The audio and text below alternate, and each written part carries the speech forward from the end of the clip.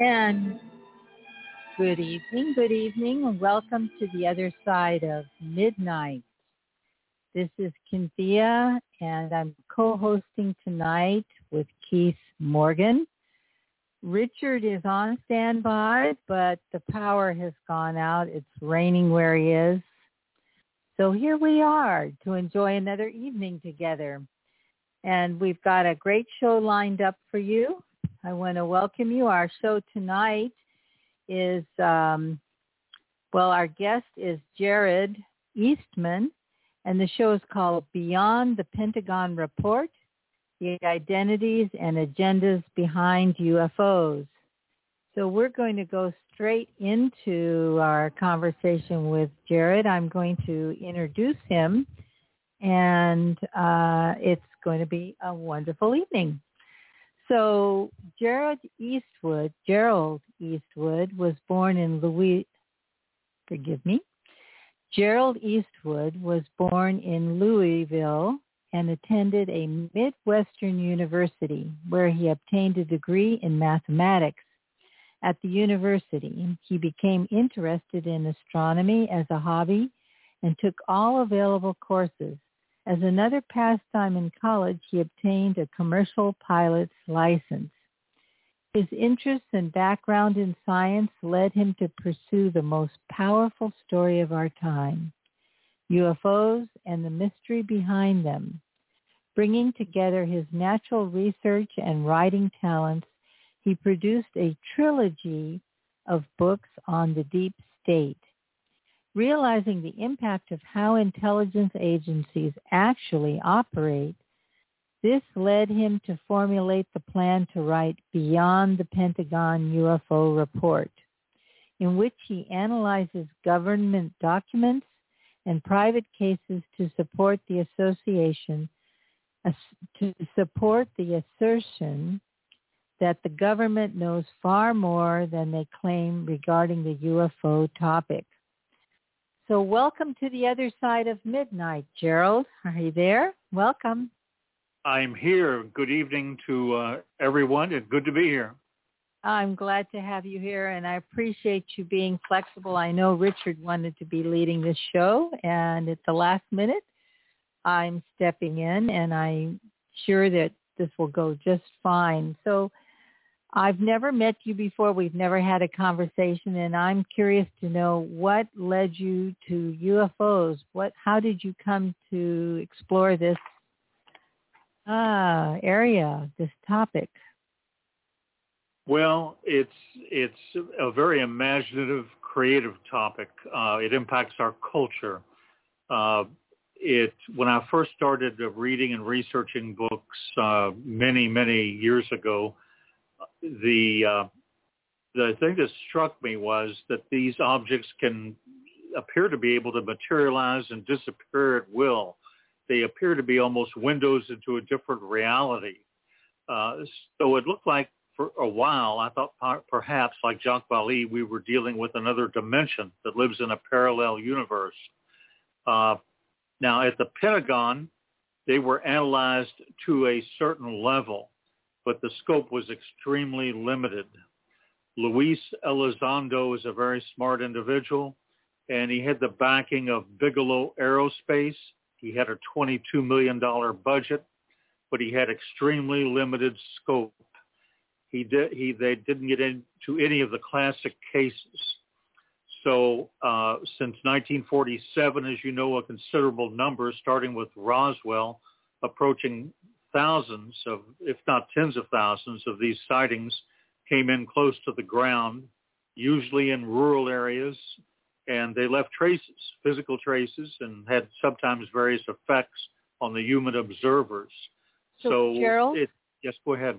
Yes, so did you have an experience yourself that led you to be curious about this phenomena? Because I've also often wondered about them coming from parallel realities. And I'm wondering, what led you to this?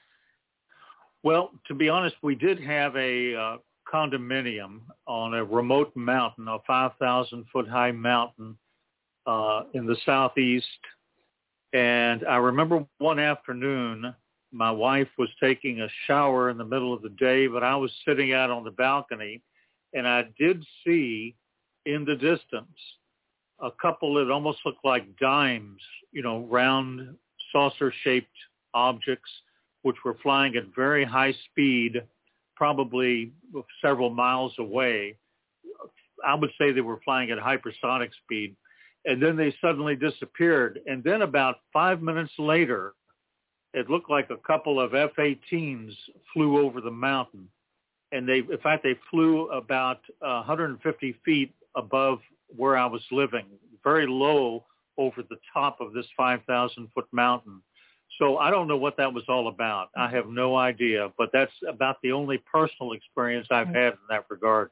What state was that in? What state were you in then? I was in Sevierville, Tennessee. Tennessee. Mountain was overlooking Gatlinburg, Tennessee.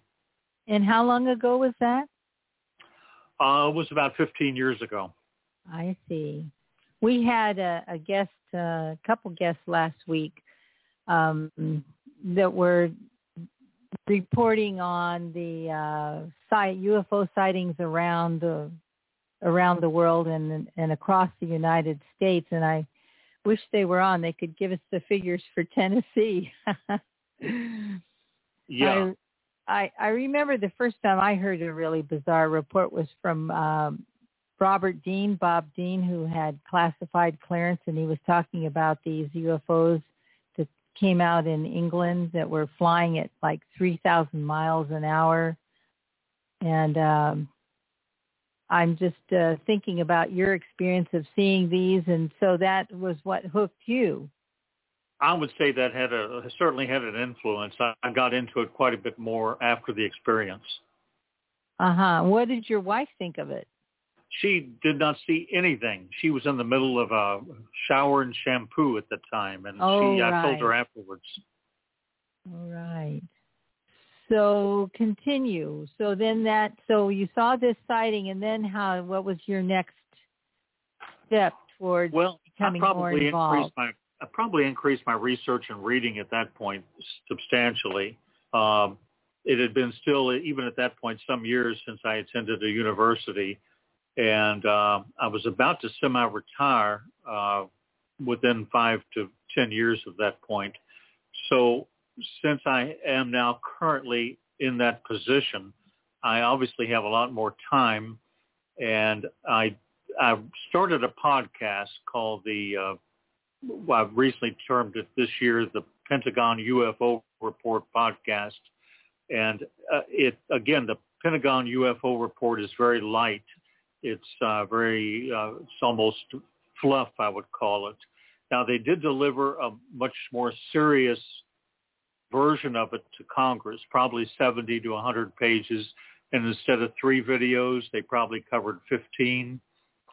So that was shown to a select group of senators and congressmen. So I decided to write a book beyond the Pentagon UFO Report by Gerald Eastwood, now available on Amazon. I decided to go ahead and put that book together, and I've decided to do about a 170-page book. I wanted my book to reflect what the classified report probably should have contained.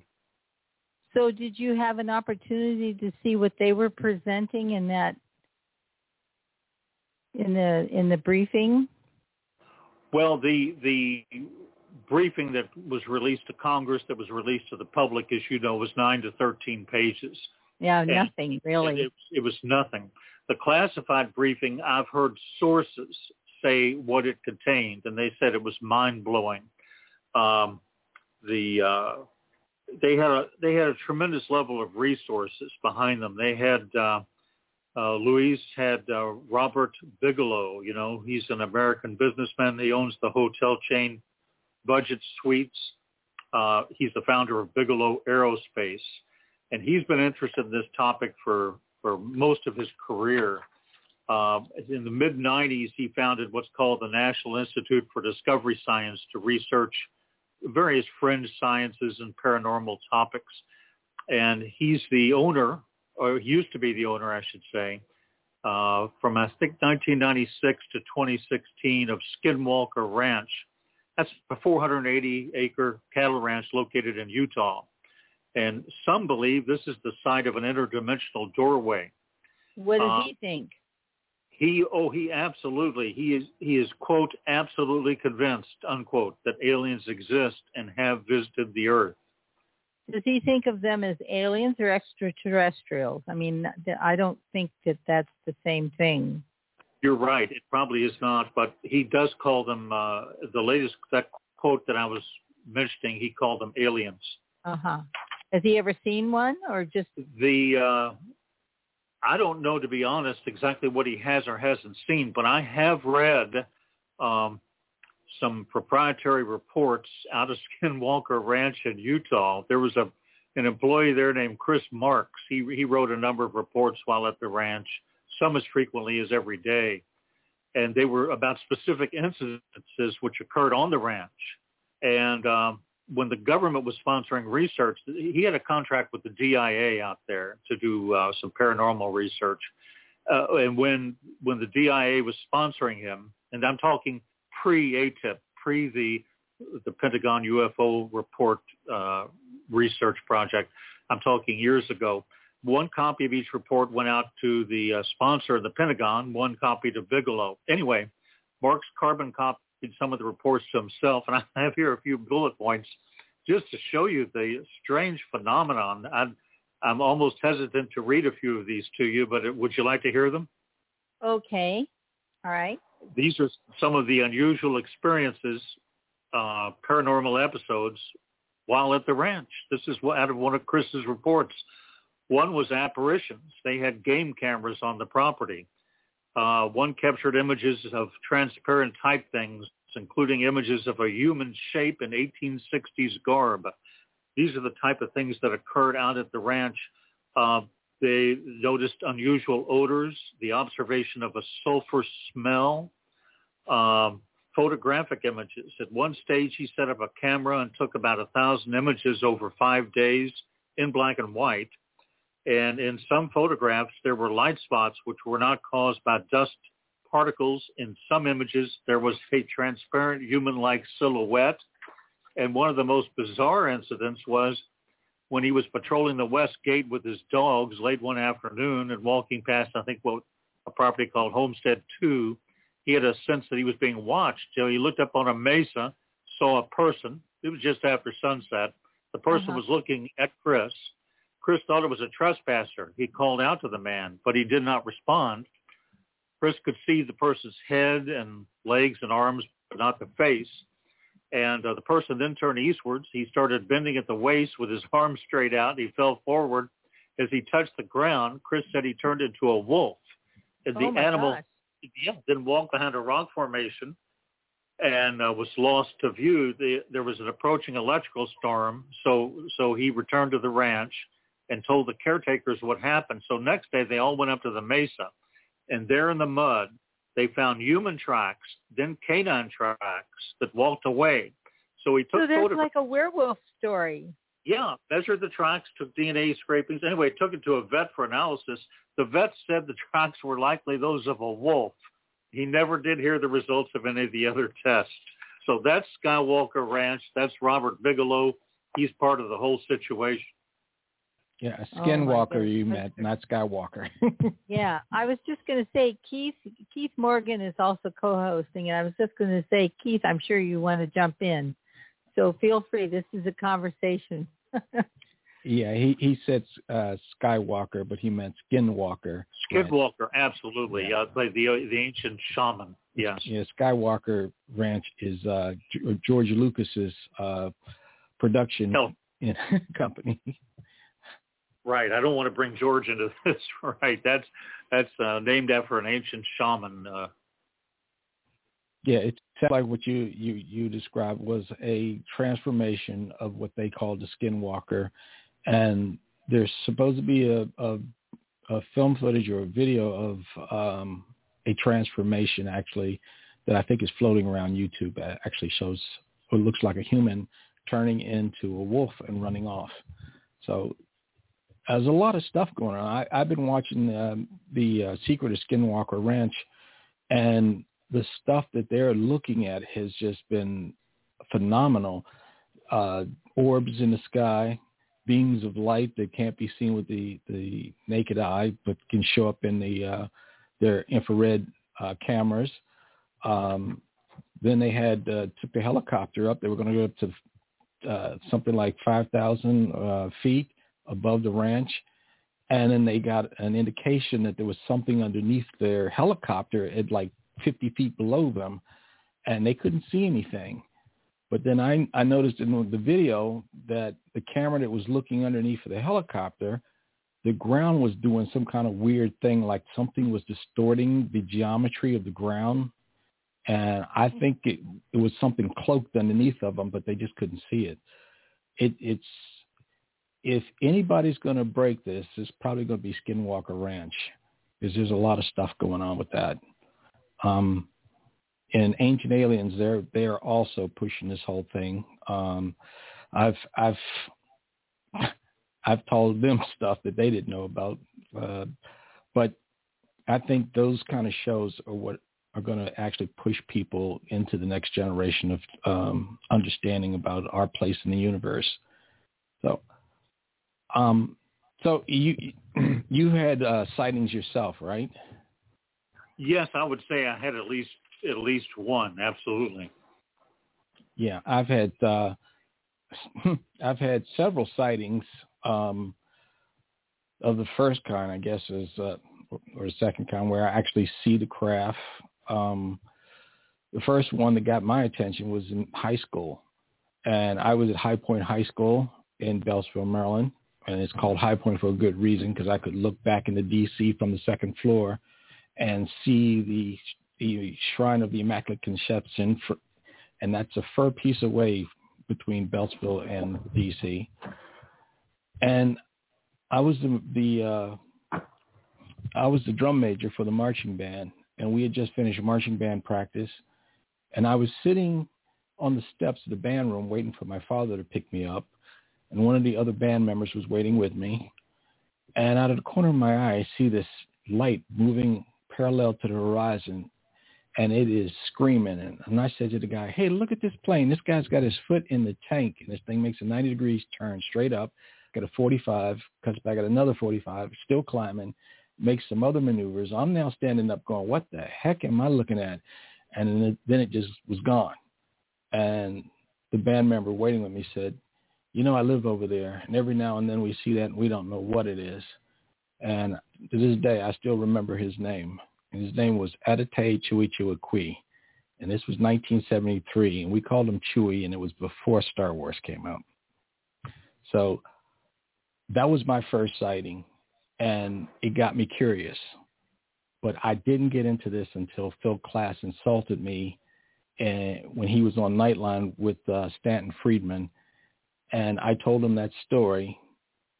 And when I met him in the hall, when Ted and I were going down towards the studio, and he looked at me and said, "Oh, you saw a spaceship from Alpha Centauri." And that's when I decided, I'm going to either prove him right or I'm going to prove him wrong. So I started investigating this on a heavy level. And that's when I bought Richard Hoagland's book, The Monuments of Mars, Gary Kinder's Light Years, and a whole assortment of books on this, and started reading. And it was actually Richard Hoagland's book that really made sense about the mathematics and how things were aligned on Mars in the Cydonia region. And that's what led me to find my discovery of the Morgan curve. And that was after NASA manipulated my camera crew, along with the rest of the media, away from Goddard Space Flight Center. But I'm sitting out there in a packed auditorium wondering, where the heck is my camera crew? And I thought ABC thought it was too stupid to send a crew for, until I got home, turned the TV on, and Dan Rather goes, "Today, NASA held a briefing about Mars." And I'm going, wait a minute, there's no camera crews there. What am I looking at? And it turns out that NASA had sent out a press release that day announcing a briefing about Mars at the National Press Club. And everybody who was supposed to go out to Goddard, including my camera crew that was supposed to be out there with me, went down to the National Press Club, and NASA gave them a ration of stuff about, we're going back to Mars with the Mars Observer, and we plan to have a manned mission to Mars by the end of the century. and there was no manned mission to Mars by the end of the 20th century. Okay, we're now in the 21st century, and there's still not a plan to get to Mars except for Elon Musk's plan. So Keith? Oh, and let me stop talking. I will run on. Anyway. So the government is always like hiding things, and I'm really curious to know, what does Gerald think about the history of the government's investigation into the UFO phenomenon? Well, I'll tell you, I love hearing Keith and his stories, but I also happened just by chance to be reading one of Richard's books this weekend. I think it was called Dark Matter, about the history of NASA. Dark Mission. Dark Mission, that's it. And I must compliment Richard, because I found something in that book that I discovered only after about a year of research, and I don't know of any other researcher, writer who has discovered it, but he had it in the book. And what he said was, if you go back to the 1950s or even earlier, when NASA was being formed, there were three groups that basically formed NASA, and that's the reason it's so strange as it is today, and it has always been. And the three groups were, it was combined of Dr. Werner von Braun and his ex-Nazi friends. The second group was a lot of 33-degree Scottish Rite Freemasons who knew how to keep secrets. And the third group was some proponents of a new religion that was somewhere out in California, London, and Mexico, that was propagated by probably the most occult personage of 2 centuries ago, Aleister Crowley, and a couple of his followers, and these are the types of people that were initially involved in JPL and NASA. So if you wonder why NASA's never a straight answer, I think that can probably answer it.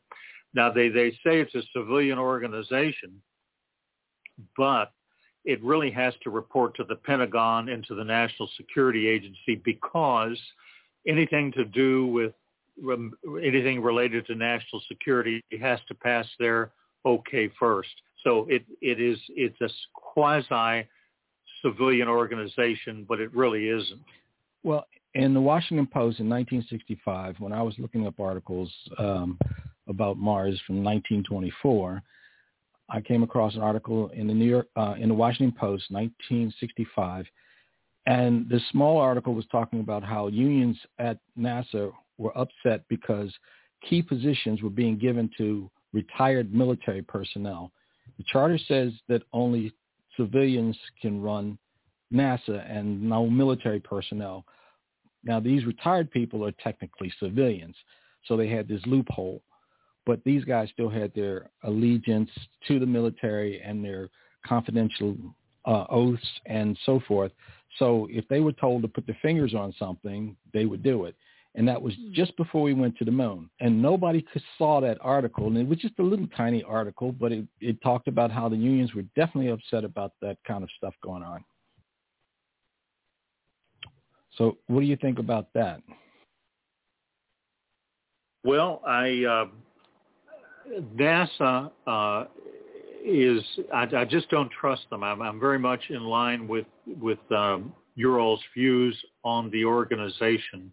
In fact, I have got in my book, and I don't know if we have time. I guess we have at least 5 minutes before break, but if we have about 5 minutes, I have one of the strangest episodes, I would say, in history on what happened with a couple of guys from the Defense Intelligence Agency and the National Security Agency, and a friend of mine who is a PhD in divinity out in Nebraska, Dr. Ray Bomey. So if we have a few minutes, I can just give you a quick briefing. Would that be okay? Sure. Go ahead. We've got 5 minutes. Okay, good. So let's take a look at it. This has got to be one of the strangest stories you've ever heard, but it's entirely true. And I can vouch for Dr. Ray Beauche's credentials, including his doctorate in divinity. He was also, for a number of decades, the Nebraska State Director for the Mutual UFO Network. Here's the story. He was approached and met on Monday, November 25th, 1991, with two men who identified themselves as being associated with the NSA in Fort Meade and the DIA in D.C. He was told there were various gruesome and sudden unexplained deaths in a special ops program. Ray said that his sources personally showed him graphic photos of three of the dead. They died during an experiment, a special ops experiment. He was shown photographs of three dead people in their late 20s and 30s who looked like they were in something like dentist chairs and hooked up to EKG machines. They died during an experiment, a black ops study. They each died a bizarre, strange death. He was shown 12 photographs of the three dead from different angles. The experiment had basically gone over its head, and they didn't understand what transpired. So the two government people, decided to contact him for guidance and opinions. And he wrote a letter to all interested researchers. It's one or two paragraphs. And I've got an edited version of it here. And let's just see. He says, divulging this information for me was the result of a moral dilemma when these two individuals became alarmed at the course their research efforts into psychotronic weapons and extraterrestrials was taking under the direction of their unnamed superiors. They described it in an effort to contact and attempt to control what they referred to as non-human intelligences for military and intelligence uses. And their efforts had progressed well past attempts at practical applications of the theoretical physicist David Bohm's theories, and it had grown to encompass the use of, according to their statements, quote, ritual magic along the lines of that espoused by Aleister Crowley, unquote. So these gentlemen stated to Dr. Ray their concerns that even when they were apparently able to harness or channel these forces for ostensibly good uses, the forces would turn, and ultimately all of those subjects suffered varying degrees of negative effects from that contact. And so contact with them has continued on a limited basis, but no new information is forthcoming. And you can't really document it beyond what Dr. Boucher says, because, again, these are people in dark suits. They may or may not even be using their real names. They both represented themselves as physicists with NSA and DIA in Fort Meade and Washington, D.C. So there are experiments going on, and this one apparently had an unfortunate end. But it is positive that these things are occurring, and some of them have had some negative consequences. And there have been a lot of UFO sightings where they've had strange and bizarre deaths that have occurred subsequent to the sightings. So there was a military incident, I recall, of it in Vietnam in the 1960s, where a patrol boat down a river near the DMZ shot at one of these lights that was approaching it, and the light returned fire and literally blew the boat out of the water, killing everyone. So there are strange and bizarre cases where deaths have occurred, where fatalities have occurred, and there have been experiments like this that are totally unexplained. So we're dealing with something very real, and even though for the most part it seems benevolent, there are occasional incidents like this of very extreme behavior. Okay, Gerald. We are now at the bottom of the hour. You're listening to The Other Side of Midnight, and you have our hosts are Cynthia and Keith Morgan. And we will return right after this break.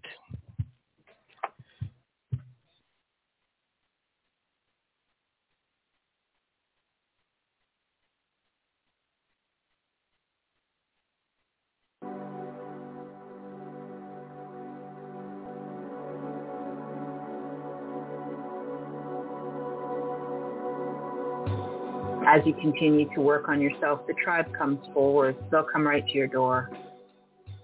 So just keep doing the work and it'll come together. Yep, as you increase your frequency, then you become more mature in your manifestation abilities. and your other higher senses and gifts come online, and then you have more power to make your world different and better and how you want it. And so that's why working on yourself is so important, because then you're going to create the reality that you want rather than get sucked into the dystopia that's being created by the negative or shadow side. We're becoming Renaissance men and women where we have multiple skill sets and we can dance from science into art, and we can use both sides of our hemispheres, and we can realize how much we have to really offer and grow into. And this is what's happening now. This is where we're headed, into a really beautiful place. So we can rejoice in that despite the fear, despite what it looks like on the outside. This is how disease transforms. The mess in the chaos is necessary in order to see what you have before you, so you can clean it up and just make decisions to change your reality. If you don't see it, how do you know it's there to even be changed? Or if you ignore it, right, then how can you make the differences? You can't. So the mess is before us. Accept our mess, and now know that that's part of empowerment, to be able to see and to be able to transform it. Hi, this is Amanda Vollmer, and I was on the other side of the news, and I really enjoyed my time discussing deeper topics and really getting to the heart of truth and the things that matter in this world and what we are doing and why we're here and what we're heading toward. I really recommend listening in and learning, expanding your awareness and your knowledge. It's important, and these are the times to do it, and we're being asked to pay attention and to challenge ourselves and think beyond the box.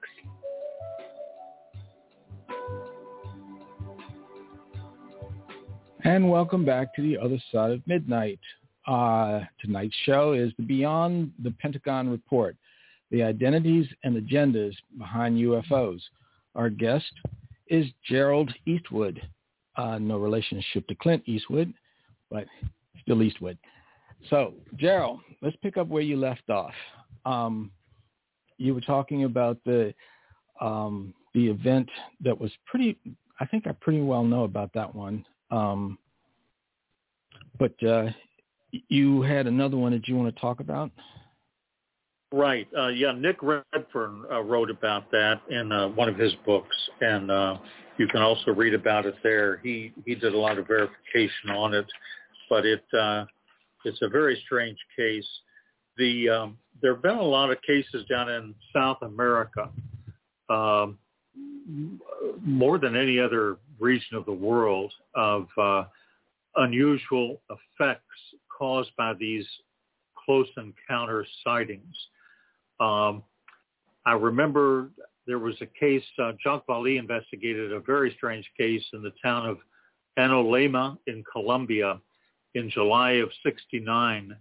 There were multiple witnesses tracking a large, bright UFO in the sky above the city.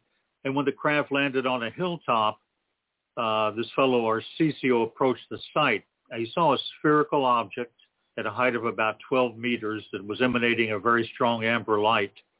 And he observed a humanoid aboard the craft in the cockpit. It projected a beam of light onto him, and then it suddenly rose above the trees. It disappeared quickly.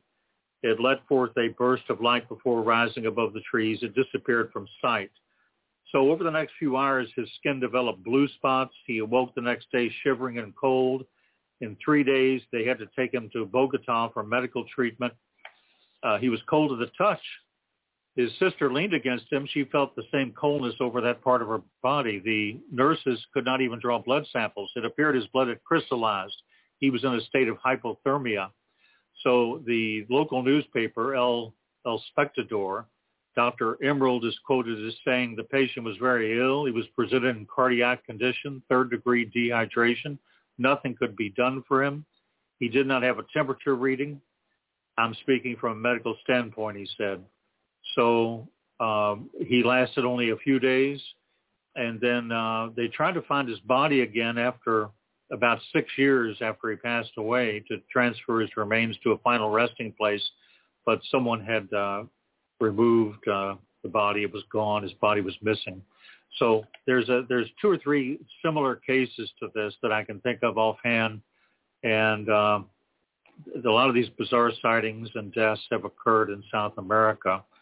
So I again, but what I mentioned, and you are apparently very familiar with it, I know you're very knowledgeable, that actually occurred probably in, an air-conditioned building under strict medical supervision and so forth. And those people were remotely, by whatever the experiment was, they were hooked up to EKGs. They thought everything would be fine. And there was no UFO sighting at the time, but again, they were trying to do some sort of magical art contact with non-human entities, and it didn't go well. But in terms of routine UFO sightings, 99.9% of them are interesting and actually fascinating, and there's only a very small percentage of these other cases that cause illness or death or bizarre ends to the encounters. So, what do you think? Do you think there's a hostile element in this population? If there's a hostile element, it's human, not non-human. I think that these guys have been in contact with extraterrestrials for the longest time. My opinion is that they gave our governments of the world an ultimatum and gave them a deadline to tell everybody or make us aware that they exist. And that deadline is quickly approaching. And I think they are making an effort now to make themselves known to us, because the governments of this world have been trying to keep it quiet and play this game with the people of the planet. And they think that they can, I guess, spin a scenario that they want to spin, because they think most people don't really know what's going on. When you have people who think that the world is flat and that there is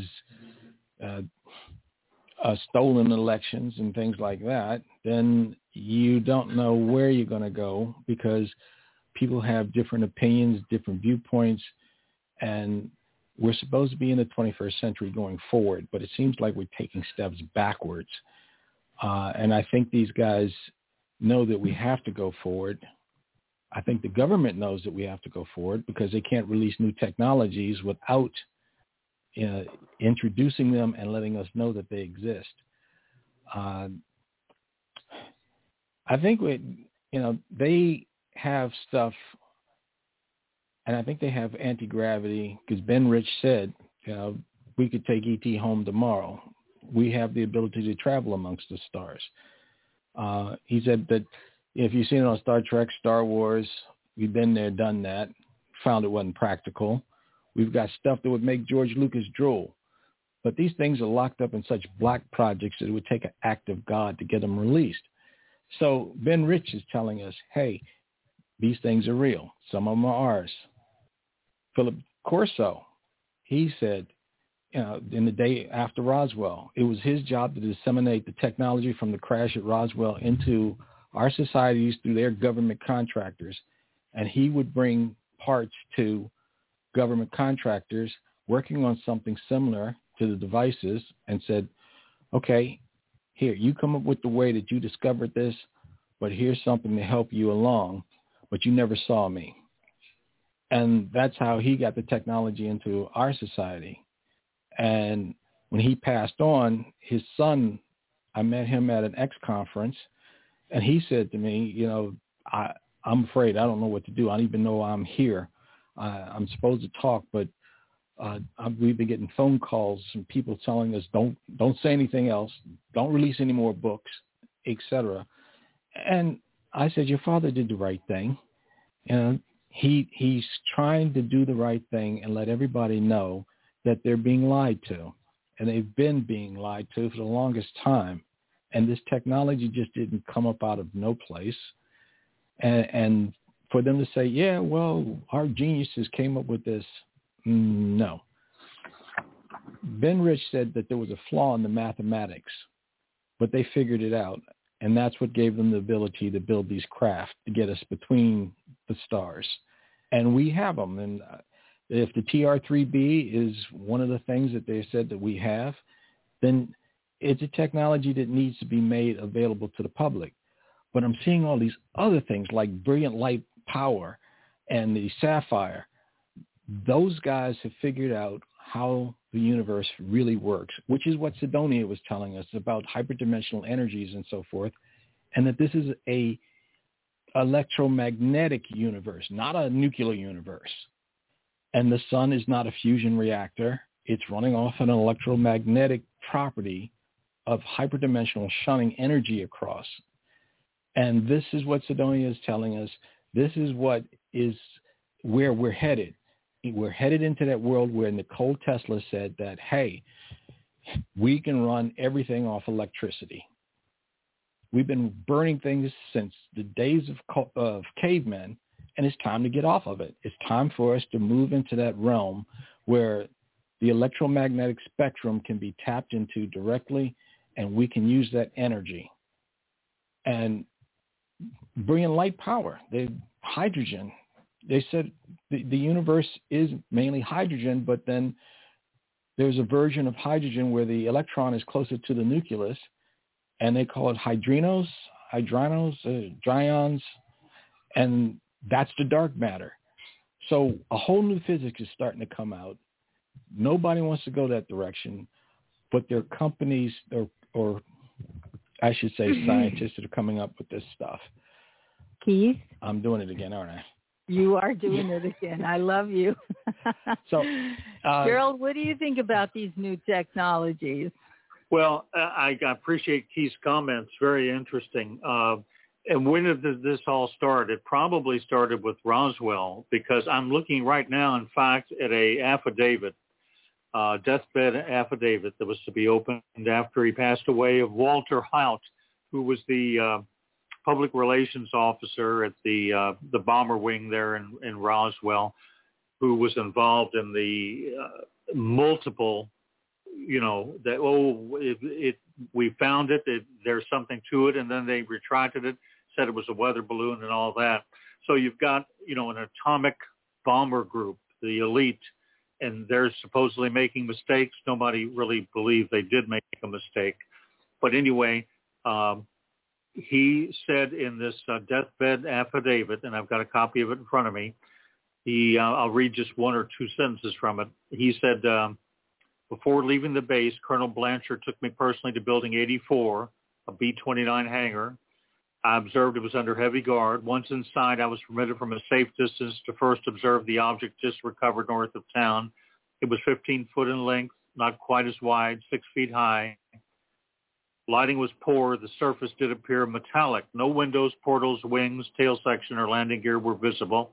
And then he said from a distance, I was able to see a couple of bodies under a canvas tarpaulin. Only the heads extended beyond the covering.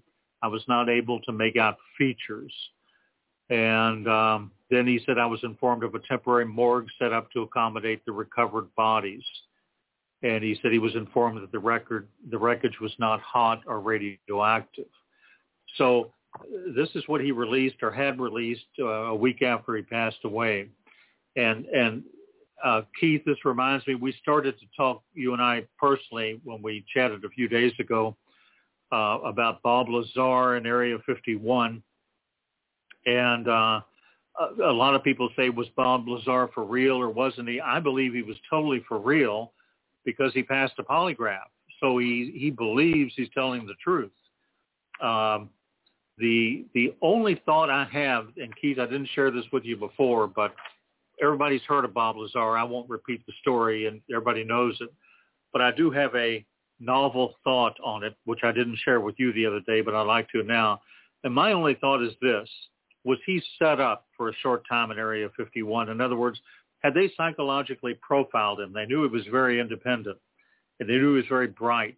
They knew he was the kind that might talk. In other words, let him talk, and then we will then discredit him, and no one will ever believe anything from that point.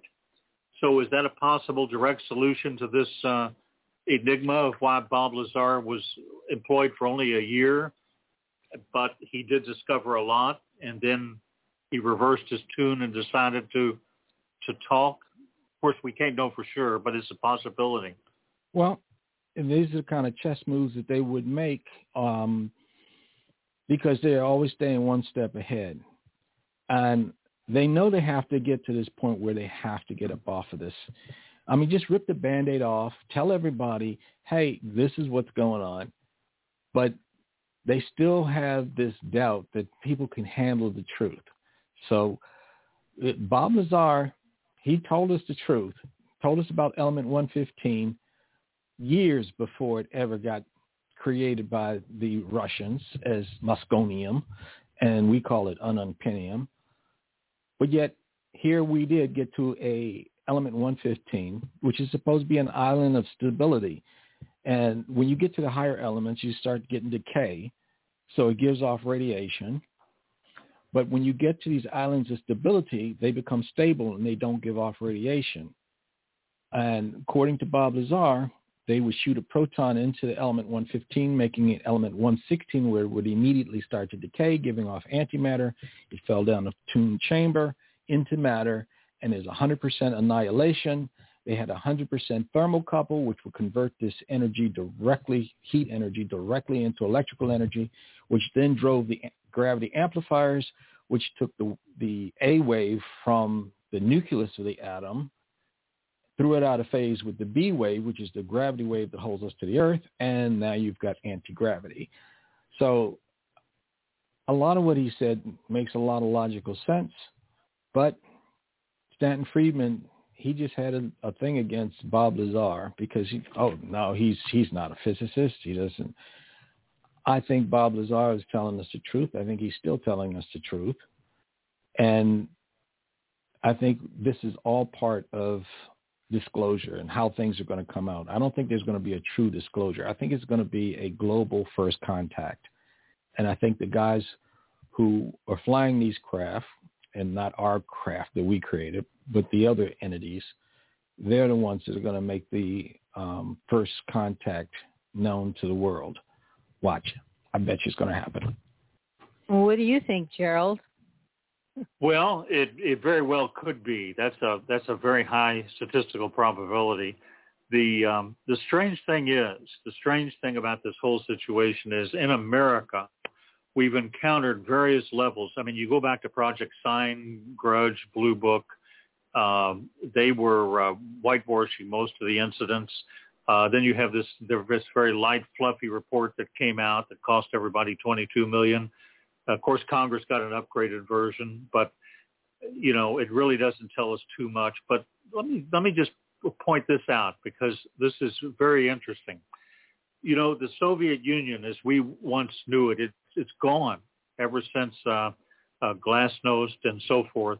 And vast amounts of information are flowing out of Russia about experiences with UFOs, and they don't have the government holdbacks that we have here.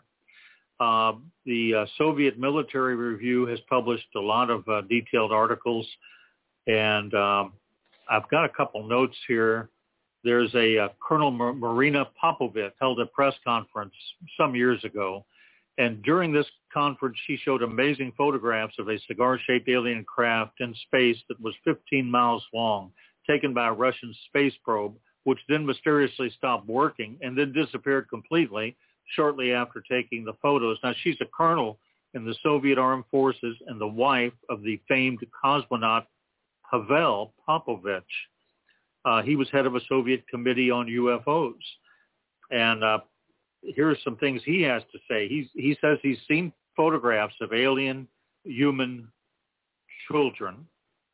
He said Soviet satellites have taken photographs of UFOs, and Soviet scientists have concluded that flying saucers have been around as long as our planet.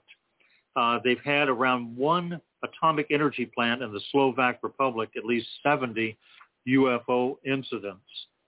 And There's a scientist, oceanographer, and former Soviet sub-captain, Dr. Vladimir Azaza. He stated that UFOs transmorph, going from one shape to the other. They can materialize and dematerialize at will.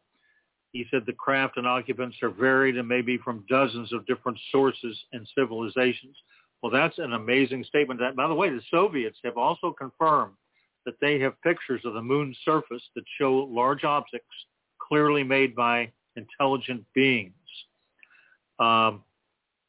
They've seen at least, I think, 8 huge obelisks or monuments shaped like our Washington Monument in D.C.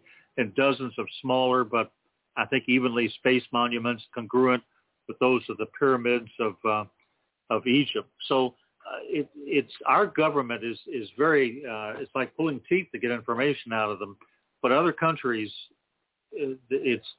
they're much more amenable to release of data. Aren't the Japanese also very open to sharing information about that? Don't they have like a UFO museum? I think they do. Every major country, every major first world country has done at least a 2-year study or a 5-year study or a 12-year study. In Russia, they did about a 13-year study that they finally released the results of in the 1990s. In Brazil, in the late 70s, they did a 2-year study, the Air Force did, on about 2,000 sightings. And, some people say, well, 50% of those can't be explained. Well, yeah, but that still leaves the other 50%. 50% right. can be. But so there's been some extraordinary incidents. There's one that I think can, if I have been probably 2 or 3 minutes to discuss it, that happened in Tehran, Iran, back in the days of the Shah of Iran, before the government switched. I have a declassified DIA document that was released under the Freedom of Information Act. It reveals that on 19 September 76, a highly unusual incident occurred over Tehran. And this document was not made public until it was not declassified and obtained through Freedom of Information Act until the late 90s. So what happened is the Imperial Iranian Air Force command post at Tehran received phone calls of unidentified objects in the sky, and there were no helicopters airborne. So the Assistant Deputy Commander of Operations himself saw an object brighter and larger than a star. He scrambled an F-4, and it took off, and it proceeded about 40 nautical miles north. And what happened was when the F-4 came to within 25 miles of the object, the jet lost all instrumentation and communications, everything. Then the pilot broke off the intercept and he turned away. And when the F-4 had turned back towards the airport, the aircraft regained instrumentation and so forth. And a second F-4 was scrambled, and it acquired a radar lock on the object at 27 nautical miles. And he said the radar signature resembled that of a Boeing 707. So he closed in on the object. When he got 25 miles away, the object began to move. He said it was hard to look at because it was very bright like a diamond, alternating blue, green, red, and orange in a square pattern. And Did you say anything about the shape of it? It was a diamond. A diamond. It was a square. He said the lights flashed in sequence, but it was so rapid they could all be seen at once. But anyway, what happened was, the interesting thing is a smaller second object detached itself from the first and advanced on the F-4 at a high rate of speed. So he launched a Sidewinder missile. As soon as he tried to do that, he lost all instrumentation, including weapons control. He lost all communication. So then he instituted a turn, a negative G dive, his evasive action. He returned to base. The object fell in behind him, and then it turned and rejoined the primary object. So then the F-4 crew saw another brightly lit object detach itself from the other side of the primary object and drop straight down at a high rate of speed. They expected it to impact the ground and explode, but it came to rest gently in a field outside the airport. So anyway, they landed back at Mehrabad Air Base. And a couple of strange things occurred simultaneous to this. A civilian airliner that was approaching the airport experienced a loss of communications just as it was close to the object. And what else? I think Marabad Tower reports no other aircraft in the area, but they were able to see the object. And go ahead. Was it an Iranian pilot and plane, or was it American? It was an Iranian pilot flying some called F-4s. And the next day they flew out actually to the site where they'd seen the small object land. It was a dry lake. They couldn't find any traces. But here's the last interesting point. They did radiation testing of the area. Results were never made public. But I think there was it was apparently detected by a military spy satellite, a DSP-1, and it noted infrared heat sources. And so it detected, in other words, an infrared anomaly over Tehran at the time of the UFO event. So there you have it. You got an F-4 jet to investigate. And the lights were moving so quickly, all the colors could be seen at once. And the documentation adds the size of the radar return was comparable to that of a 707 tanker, which would have put its length, I think, in excess of 140 feet. You know, the same things that you talked about, how the pilot lost his weapons control, that's the kind of stuff that's going on at Skinwalker Ranch. People's cell phones that are locked are getting hacked right in front of them, and it's going through their dialing list, trying to dial things and stuff like that. And it's like, how can they hack a phone if, in 3 tries or 4 tries? Obviously, they're showing that they have the superior technology. And the same thing happened at the nuclear silos. They hacked the Russian silo and armed the missiles, and the Russians, I remember that. Yeah, it was about ready to launch, but luckily they pulled it back and left, and the Russians tore everything apart and couldn't find a problem with the whole system. Okay, we are getting closer to the break, though. So, Cynthia, you want to take us out, or should I? Okay, well, you're listening to The Other Side of Midnight. Our guest tonight is Gerald Eastwood, and the show is called Beyond the Pentagon Report, the Identities and Agendas Behind UFOs. And we will return after the break. Thank you. Thereby joining.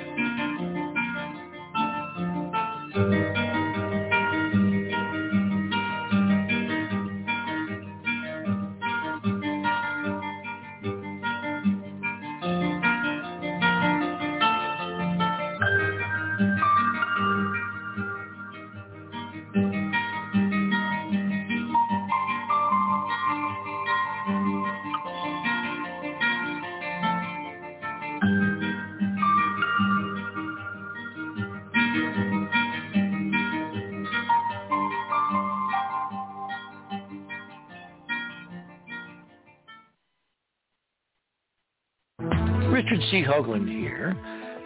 I'd like you to support The Other Side of Midnight by subscribing to Club 19.5 and thereby joining our unique and growing radio community.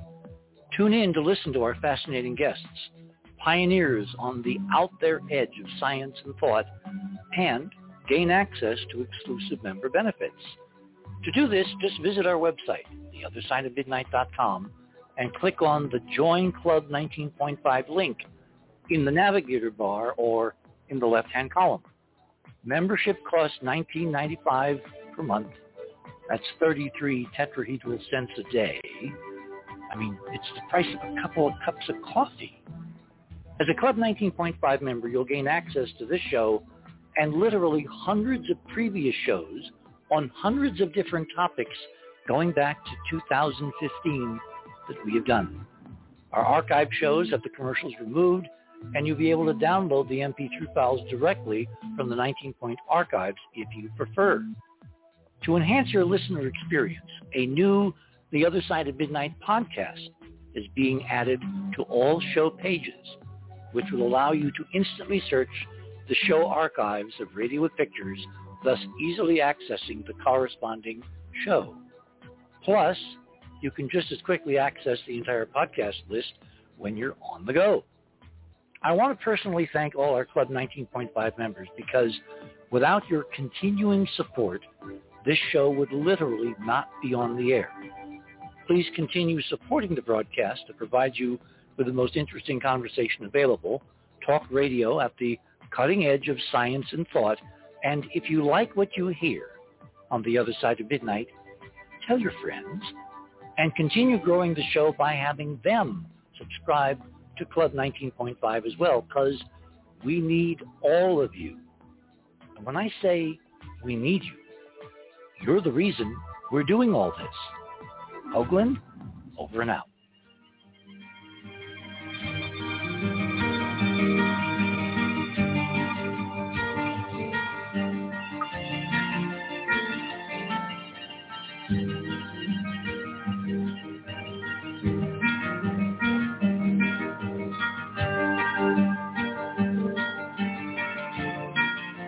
And welcome back to The Other Side of Midnight. Our guest tonight is Gerald Eastwood, and the show is called Beyond the Pentagon Report, the Identities and Agendas Behind UFOs. Hosting tonight in place of Richard, whose power is down, is Keith Morgan and myself, Kintia. And Gerald, as you were mentioning earlier, obviously we're not seeing all of the information they've been accumulating on UFOs, which they call UAPs. And this 9-page report is ridiculous. And I'm wondering about, the black ops and why are we being kept in the dark? I mean, obviously other countries aren't doing that, yet they're treating us like children and withholding information, and we know there's so much more. What is your sense of what's going on behind the scenes? Well, other countries, like as I mentioned, the USSR is very open. Britain is very open. I was listening to Nick Pope, who had a 3-year contract with the Ministry of Defense in London to research and study UFOs. I was listening to him the other day, and he investigated, of course, the number one incident, which we all know about, in Britain was the Rendlesham Forest incident, and it was an Air Force Base incident, and we all know about it. But he researched that and another major wave of sightings in the 90s, and he said the British government is very open. I believe that. I believe the difficulty is here in the United States, and I think the pushback extends even to the point of briefing presidents. John Kennedy got pushback when he attempted to get UFO information.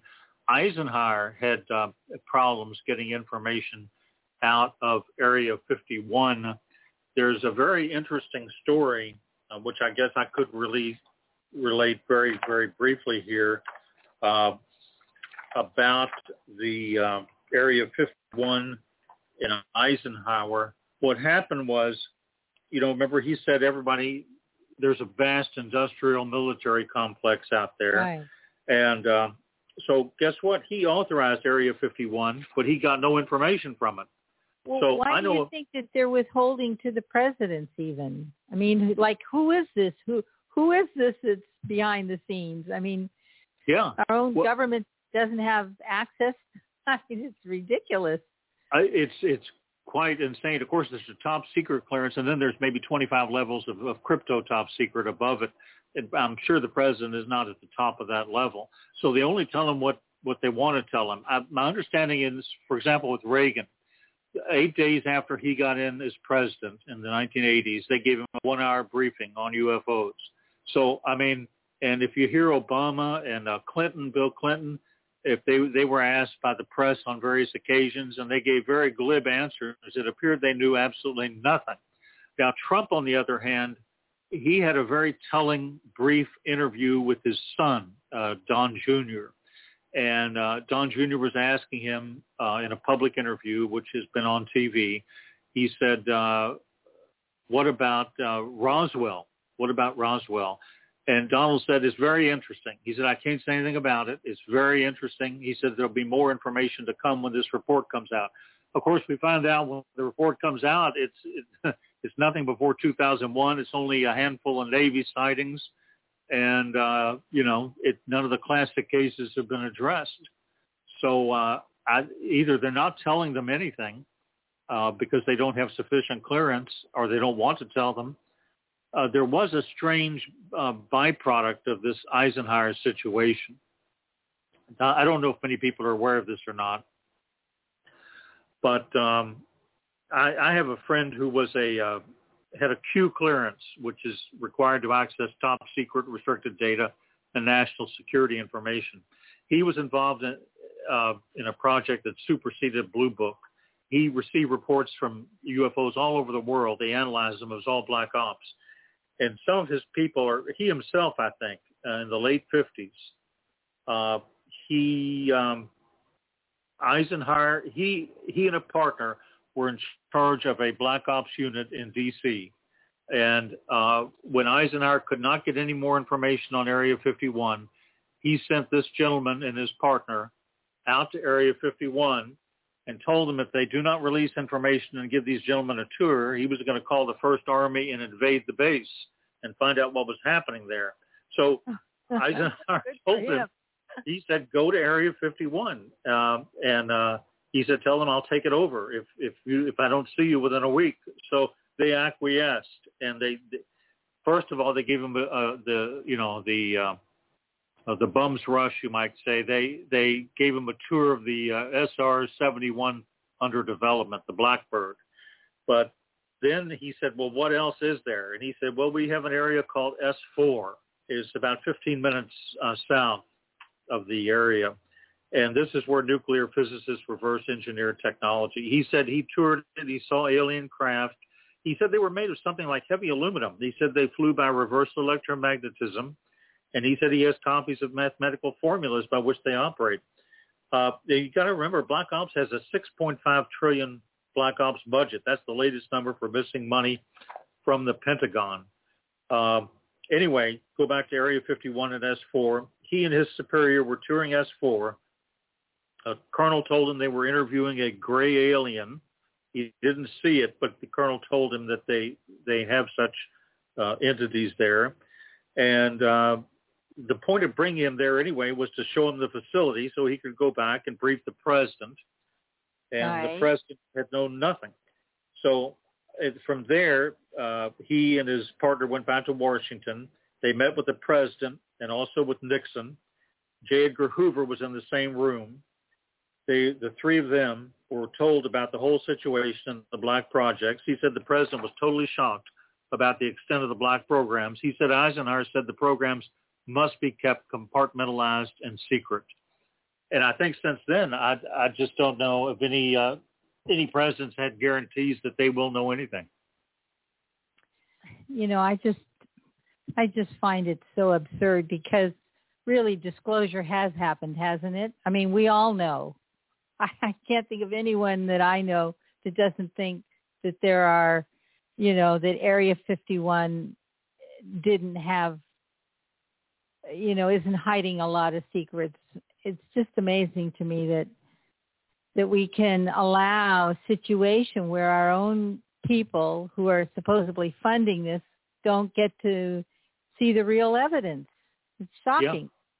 Well, they would not officially admit to the existence of Area 51 until 2013, but in 1989, the whole thing blew wide open when Bob Lazar and John Lear and so forth were detained after their third visit in March of 1989 to the perimeter of the facility. And then Bob Lazar went public, and I think his name was George Knapp. He was a CBS affiliate reporter out in Las Vegas. He broke the story. And actually, he said he did some research. I was talking to Keith about this a few days ago, and I don't know if I mentioned this, but George Knapp did some research, and he found Bob Lazar's name in the directory of his previous employer, the telephone directory of Los Alamos. And there were also some newspaper pictures of him in their private newspaper. So a lot of people say, well, he was just a cook or something. I don't think so. Not if he worked at Los Alamos. Wow.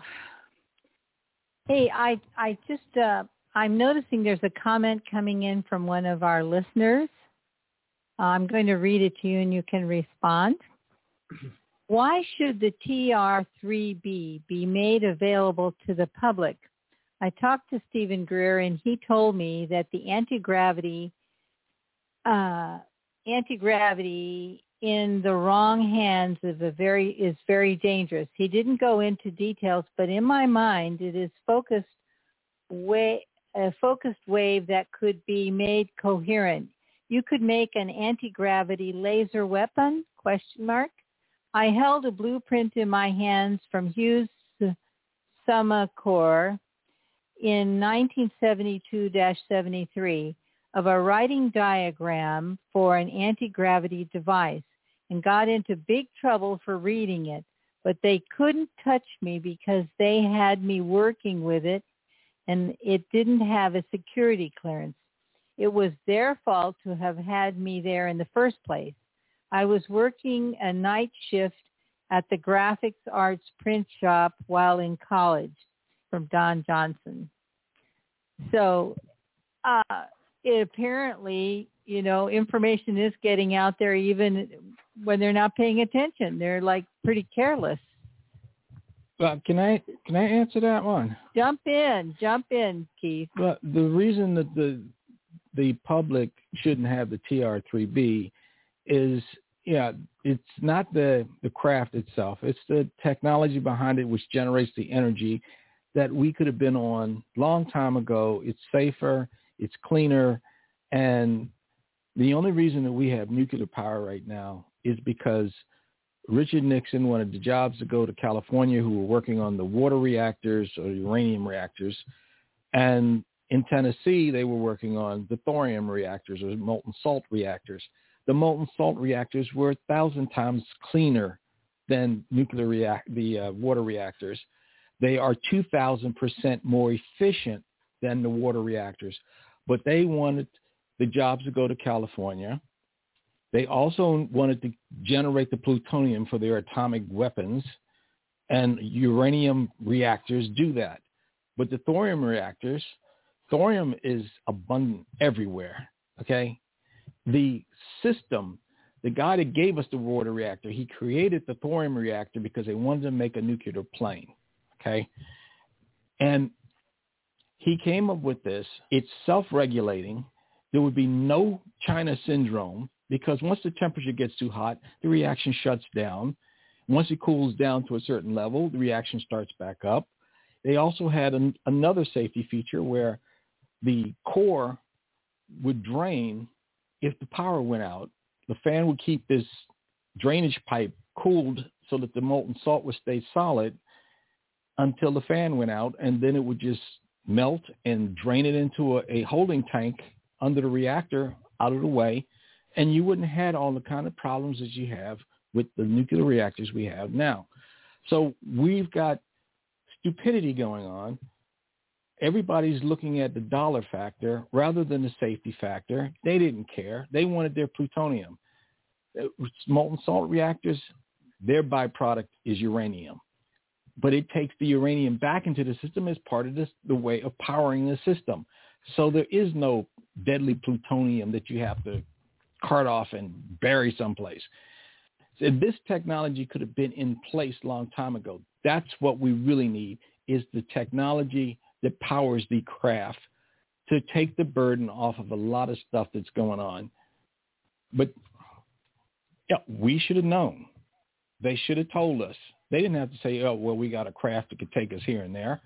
Just tell us, hey, we've got a new way of generating energy. Started on that. Then move down the road and tell us what the rest of it is going on, where it's coming from, and that we're not alone in the universe. Simple. But they chose to keep everything quiet and keep everybody in the dark. That's my answer. All right. So, Gerald. Well, I don't know if the craft and the patent, and nobody knows, I don't think, if it's ever been built, but if they have built the technology described in the patents, I'm sure the program is highly classified. So we're in game-changing territory. We're between fringe science and science fiction, and the patent is fascinating. I think it's one of 3 patents filed by a U.S. Navy scientist, if it's the same one I'm thinking. So again, we don't know where we are with it, but that's not the way the TR-3B works.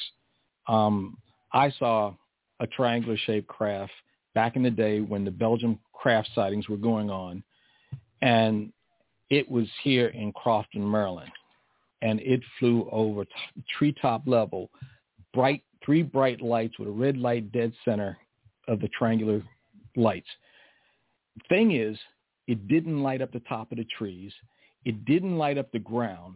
If you didn't look up, you wouldn't have known it was up above you. And I'm going, that's what scared the hell out of me, because I didn't realize what was scaring me, because I would have got out the car and looked at it, walked up under it or whatever, but it was producing no light reaching the ground. How the hell do you do that? But I can see the bright 3 orbs on the bottom of this craft and the red light, but it weren't bright enough to light up the top of the trees because it was almost at treetop level, and the light didn't reach the ground to light up the ground. What kind of technology is that? Okay. I know what I saw. So, and it was dead silent, typical, dead silent. Why can't we have that technology for the masses to help us move forward rather than them sitting here playing these games? And if they've got a base on the Mars and base on the moon, you just spent $2.6 trillion of the Americans' money and our taxes that we paid into it. And Donald Rumsfeld in 2001 said, there's $2.6 trillion seem to be missing from the military budget. And then everybody got distracted after 9/11 took place. Was that a reason to get everybody looking in the opposite direction? Did they deliberately do that? I don't know. Are they willing to take out those many people just to get people's attention diverted from $2.6 trillion missing from the military budget? That's enough money to build a base on the moon, a base on Mars, and build us the craft to get us between all 3 planets. But hey, I don't know where they're going with this, but their backs are now against the wall. The cat's out the bag. The media has stopped laughing at this whole thing. They used to chuckle, oh yeah, UFOs, but and laugh all they want. Now they've seen the Navy show us, hey, there's something going on, we need to know. But they're still playing this game because one hand in the military doesn't know what the other hand's doing. So they don't know how to handle this. They'll keep going, oh no, this didn't happen, that didn't happen. Roswell did happen. Jesse Marcel told us it happened. He told us that was an unknown craft, and the material that he picked up was not from. So we've got people, Corso telling us the truth, Jesse Marcel telling us the truth, Ben Rich telling us the truth. We've got all of these people, even Bob Lazar, telling us the truth, and we keep ignoring it because people think, oh, this is impossible. Nothing is impossible. It's just where do we stand in the technology to be able to pull off what we need to pull off. And these guys are way ahead of us in terms of the technology. And so is the compartmentalized Lockheed Skunk Works and so forth out there in S4. They all have this technology, and we've had anti-gravity for decades. But they just didn't let the public know. It's time for them to rip the Band-Aid off, like I said, and just tell us. And let me stop talking. Go ahead, Gerald. I'm sorry. Yeah, I agree with you, Keith. They've got technology that's at least 50 years, if not more, ahead of what we currently know about. The CIA has had, Silicon Valley Group in his pocket for a long time. Remember Vault 7 when WikiLeaks published those files, and they indicated that they'd obtained thousands of files that exposed the hacking capabilities of the CIA. They called it Vault 7. So, the CIA and all these groups have a mandate to protect us, but on the other hand, they're not really fulfilling that mandate. And you mentioned 2.6 trillion. That's what it was exactly right before 9/11, the Black Ops missing budget of the Pentagon. But then about 5-6 years later, I think it went up to 6.5 trillion. So where does this money go? Now, if you listen to Phil Schneider, somebody like that, Bill Cooper, whatever, they're saying, well, a lot of it went to deep underground military bases. They're saying a lot of it probably went to the so-called Aurora project, which is a Mach 5, 125,000 foot level, aircraft successor to the SR-71. With a Pulse ramjet engine, yes. Yes. So, who knows where it's all going? It's probably a diversity of uses that we will never really know. And as you say, that particular section of the Pentagon happened to be destroyed by that missile or whatever hit the Pentagon. And it's very odd that whole investigation was stopped and brought to a standstill with 9/11. Very, very strange. Conveniently so. Yeah, and why did Keith and I were discussing why did World Trade Center 7? Why was it imploded? What was there? It doesn't make sense. It wasn't affected by the explosions. Why was it imploded? Makes no sense. There must have been too much information in some of those offices that they wanted to destroy. Is the only thing I can think, because they did implode it. Well, it might have been about real estate, because I think the World Trade Centers were becoming a deficit to the owner who was doing the renting of the offices and so forth. And that might have been one of the reasons, but that's just speculation again. You hear these rumors of people saying, well, they pulled the buildings because they were costing the owner more money than what they were worth. So they pulled the buildings to build new buildings. I don't know. But it's all speculation. Now, stuff that I do know, it's not belief, is that the stuff sitting on Mars is 100% artificial. And that's not a joke, because math doesn't lie. So I'm doing it again. You are. Let's come back to the UFO discussion. Okay. So, Gerald, you have something you can share with us about the CIA's Vault 7? Well, I do have a few things about it that are interesting that just show you, what the truth of what's really happening. So here's what we know about the leaked call Vault 7. The CIA has malware which creates backdoors into your smartphones and smart TVs. Your electronic devices are the CIA's microphones. Your PC computer is the CIA's spy via Windows Update. Skype chats can be converted into text and stored on CIA clouds. Cars can be used to carry out CIA assassinations. And this just goes on and on and on. Vault 7 also says the U.S. consulate in Frankfurt is a covert CIA facility. Consulates are great covers. I suppose that's true. Vault 7 also says, go ahead. So wait, the Vault 7, it's actually a vault, or is that just a term for a type of software? What is Vault 7? Oh, Vault 7 refers to a WikiLeaks. That's just a handle, you might call it. In other words, on March 7, 2017, WikiLeaks published a batch of files that originated from the CIA, and it was thousands of files that basically exposed the hacking capabilities of the CIA and all of its internal organizations.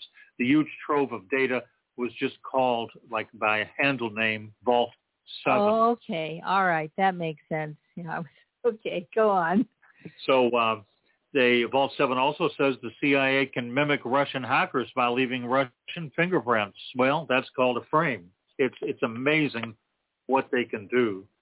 So anyway, the entire intel community, all of these things are coming out. And so one way or the other, I think we're going to discover in the next few years a preponderance of evidence.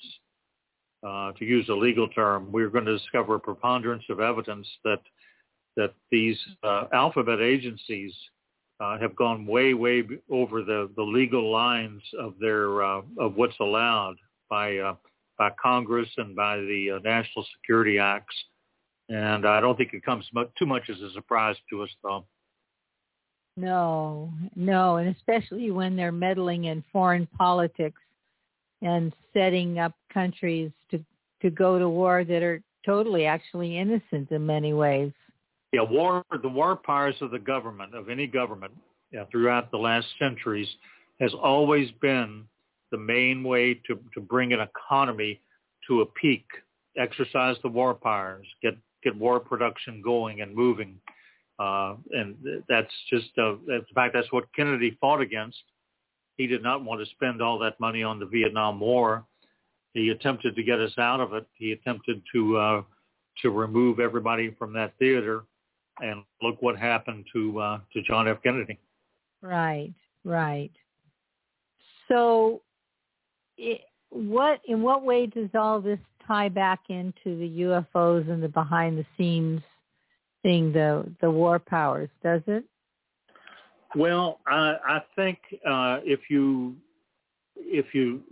want to talk about the early history briefly, I think we have a few minutes. I can talk about it super quick. Talk about JFK and UFOs, because this is something that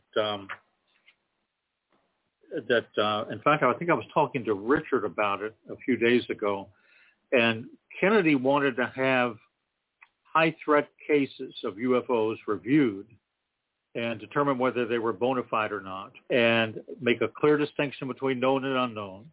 And then he wanted to extend cooperation to the Soviets 10 days before he was assassinated.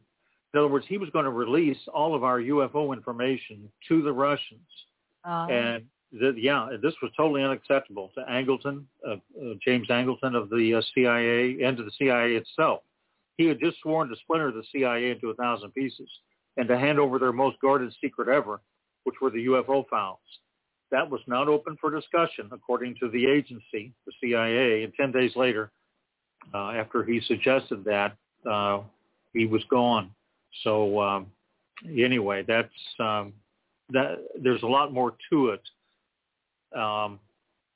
Kennedy attempted to find UFO intelligence that only the CIA had, but the director of the CIA knew that disclosure to a chief executive was prohibited since he did not have need-to-know clearance.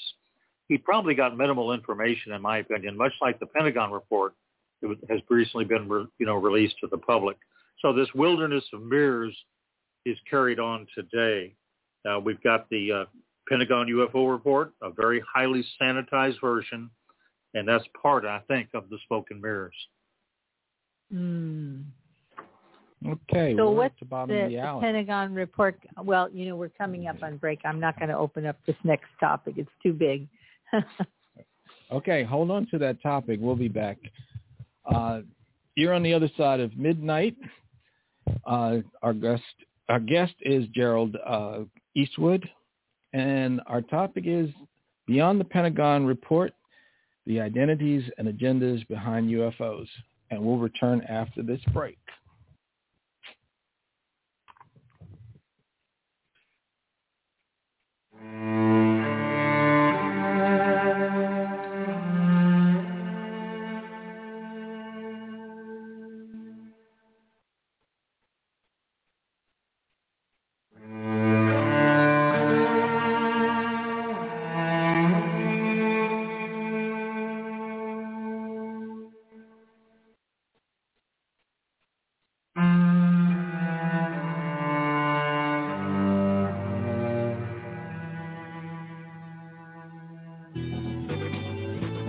theothersideofmidnight.com.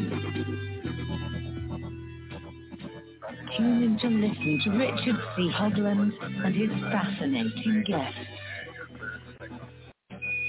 Join Club 19.5 to get access to exclusive member benefits. Listen to past episodes anytime on any device.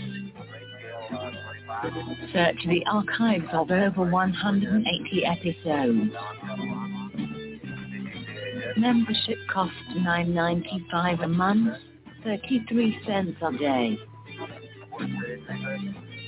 Support the broadcasters to provide you with the most interesting conversation available. Talk radio at the cutting edge of science and thought. theothersideofmidnight.com. theothersideofmidnight.com.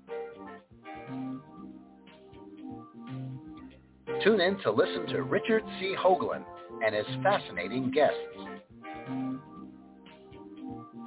Join Club 19.5 to get access to exclusive member benefits. As a Club 19.5 member, you'll gain access to the rest of this show and all previous 350 episodes. Membership costs $9.95 a month, 33 cents a day. Support the broadcast that provides you with the most interesting conversation available. Talk radio at the cutting edge of science and thought. theothersideofmidnight.com.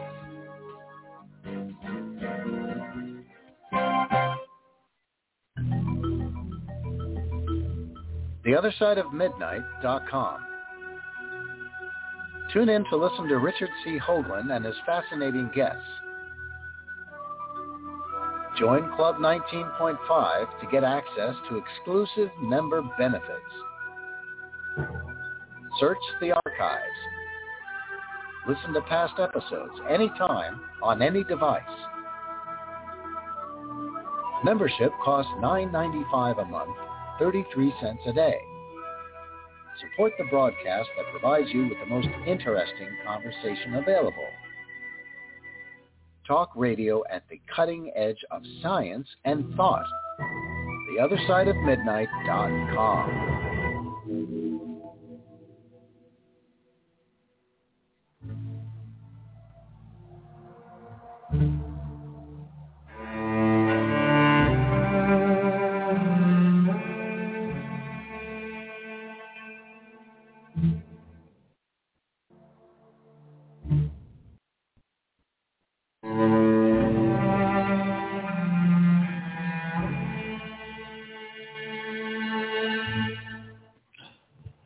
And welcome back to the other side of midnight. We left off where we were talking about, what is it called? Vault 7, with the CIA's involvement with the Vault 7. And I wanted to say, my mother worked for Central Intelligence for 38 years. She probably saw more presidents come through Langley than we voted for. And there was a lot of stuff that I think I was privy to, but nothing top secret or anything like that. But there was a lot of things involved that I think my mom kind of showed me inadvertently, not meaning to. But so let's get back to Gerald. So Gerald, we're going to be talking about the Kennedy assassination probably a little more in the third hour. So we were talking about the Vault 7. Is there any other details about that you can tell us about? That's the sum total of all the major talking points right there on Vault 7. Mm-hmm. I would say that just going back to, but it's so important to study history. I would say if you go back on the history of UFOs to the 40s, I think our first UFO recoveries were made in the 40s, and then came Roswell, which the public found out about. We got a couple live aliens. I think one died shortly and one lived until 56. And then, of course, in the late 50s, just history, NASA was formed to compartmentalize, sanitize data from all space platforms, and we sold NASA to the public, claiming all the info would belong to the people, but they got very little. Even that was sanitized. It's a front organization. And I think after Kennedy, we never told any president anything, except Nixon knew because he was briefed as VP under Eisenhower. Now, if you go back a little further, many believe James Forrestal, the Secretary of State in the 50s, was the only member of MJ-12 that wanted the public to know the truth. My stepfather, John Stringer, took his autopsy photos. He allegedly jumped out of a 12th or 14th floor window at Bethesda Naval Hospital, and my stepfather took his autopsy photos. Was he thrown? I think he was. Back then, you had a lot of people.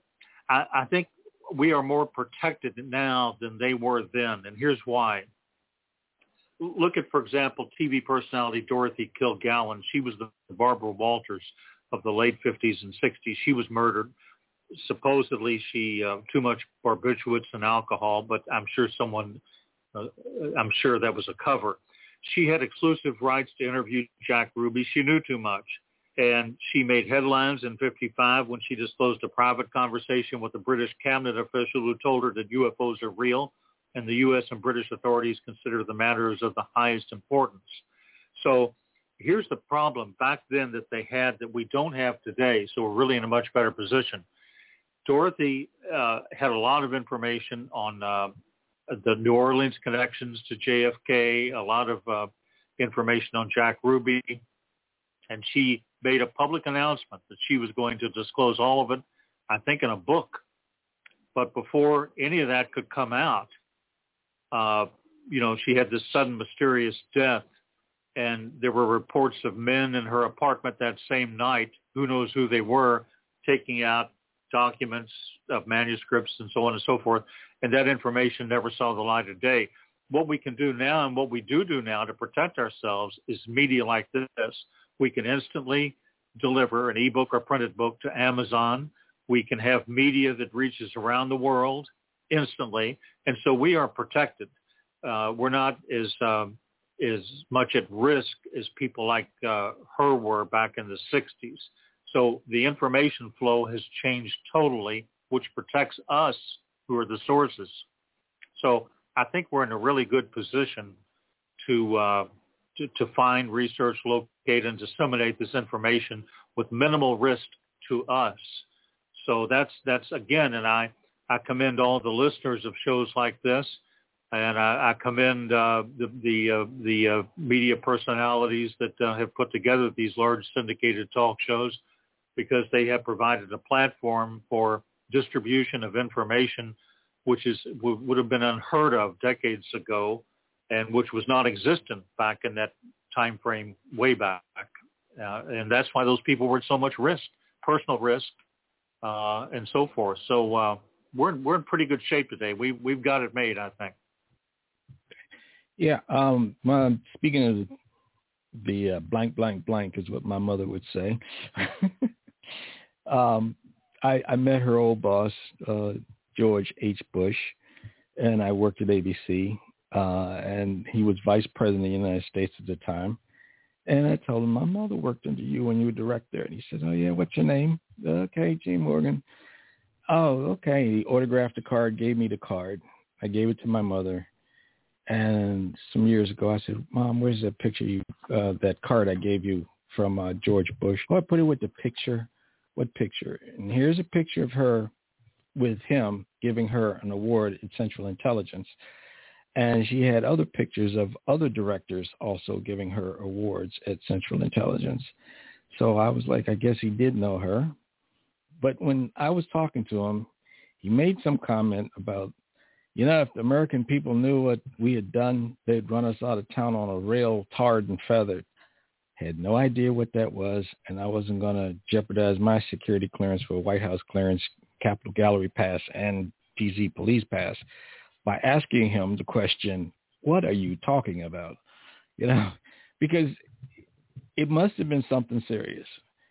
And when we talked about this, I told you that what I think happened in the motorcade during the Kennedy assassination, and based on something that my mother had me doing when I was younger, and I could see the same thing going on in the front seat of that car, and all the things point to the fact that it was obviously this was a major hit. All the shooters missed, and the driver took the fatal shot. But nobody's going to accept that because they're saying, oh, no, the Secret Service going to have done that. They wouldn't have done that, da-da-da-da.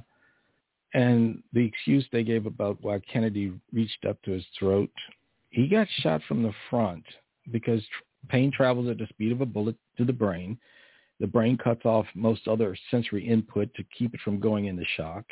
He reached for where he felt the pain, which was at his throat. And that wasn't a magic bullet that hit him from the back. And the driver turned around not once, not twice, but 3 times when his passenger, which is his boss, turned around once and then started moving in tandem with the driver to block his view, and block the view of people looking in from the side of the car. And with the driver turning around to his right, he was blocking the view of anybody behind him with his back. Why would he not take off if you knew that shots had rung out? But he sat there and turned around 3 times. And the 3rd time he turned around, Connally had laid down in his wife's lap, getting out of the line of fire between him and JFK. And then that's when JFK went back down and around. And the doctors drew a big gaping hole over his behind his right ear. That's an exit wound. How do you get this kind of stuff, this details, and nobody accepts the fact that this man was set up and he was taken out by one of our clandestine organizations. Anyway. Yeah, it had to be CIA from start to finish. And here's what I think, just to give you a few, quote, bullet points of my own, like yours. Like I say, my stepfather, John Stringer, took the JFK autopsy photos at Bethesda. And I think that the Kennedy clan, they thought they were going to be a dynasty for 20 years. And they were not a member of any secret organization like the CFR. So the establishment wanted them gone, wanted them out. So it was extremely important to remove Kennedy and then remove his brother. But I think the single most important piece of, well, there's two important pieces of evidence of conspiracy, or 3. One is, do you remember the Oswald double in Mexico City the summer before the assassination? That is evidence of an intelligence agency planning this whole thing because, number one, it proves they knew something was going to happen later that year. It proved that they knew that Oswald was going to be involved in some aspect or level, perhaps as a patsy, but at some level. And number 3, they wanted to set him up. Whoever this double was supposedly meeting a KGB Department 13 agent in Mexico City, a Russian agent. And that was their Department of Assassinations, Department 13. So this was a warning. Once the assassination actually did take place later in the year, for all other intel agencies to stand down, leave it alone, don't investigate, don't disclose. And the reason is because then we would be risking World War III with Russia, if Russia was even remotely or possibly involved. Now, that's one major evidence of conspiracy. It proves an intel agency was behind the whole deal. Who else would know that Valery Kostikov of Department 13 of the KGB was in Mexico City and have a double looking like Oswald meet with him? I mean, that is 1 in a trillion. It had to be an intel agency plan. The second most important evidence of conspiracy was the trained U.S. Army intel units were told their assistance was not needed. They were going to send 100 to 200 men to Dallas. William McKinney of the 112th Military Intelligence Group at 4th Army Headquarters Fort Sam Houston went public. And he stated that he protested violently when they were told to stand down rather than report with their units for duty. So, and I think the third evidence of conspiracy, you look at, somebody like David Montek, MD, PhD, he's proven JFK was hit at least 4 times, and Connally was hit at least once. 1 shot missed, that's 6 shots, not the official 3. That proves conspiracy. And so, one more. His name is Bolton. He was Secret Service, the first black Secret Service agent that Kennedy had placed on the Secret Service. He was going to testify in front of the Warren Commission and tell them that, hey, they had information about attempts that were going to be made in Florida and I think Chicago on Kennedy. And before he was supposed to testify, they put him in jail on some trumped-up charges about some drug dealer or something that he was getting kickbacks from or something like that. And when he got out, he wrote the book Echo at Dealey Plaza and telling us his side of the story of what was going on, because they wanted him out of the way so he couldn't testify and tell them about those other attempts. And if the word is correct that the driver and his passenger in the shotgun seat, they said they never turned around.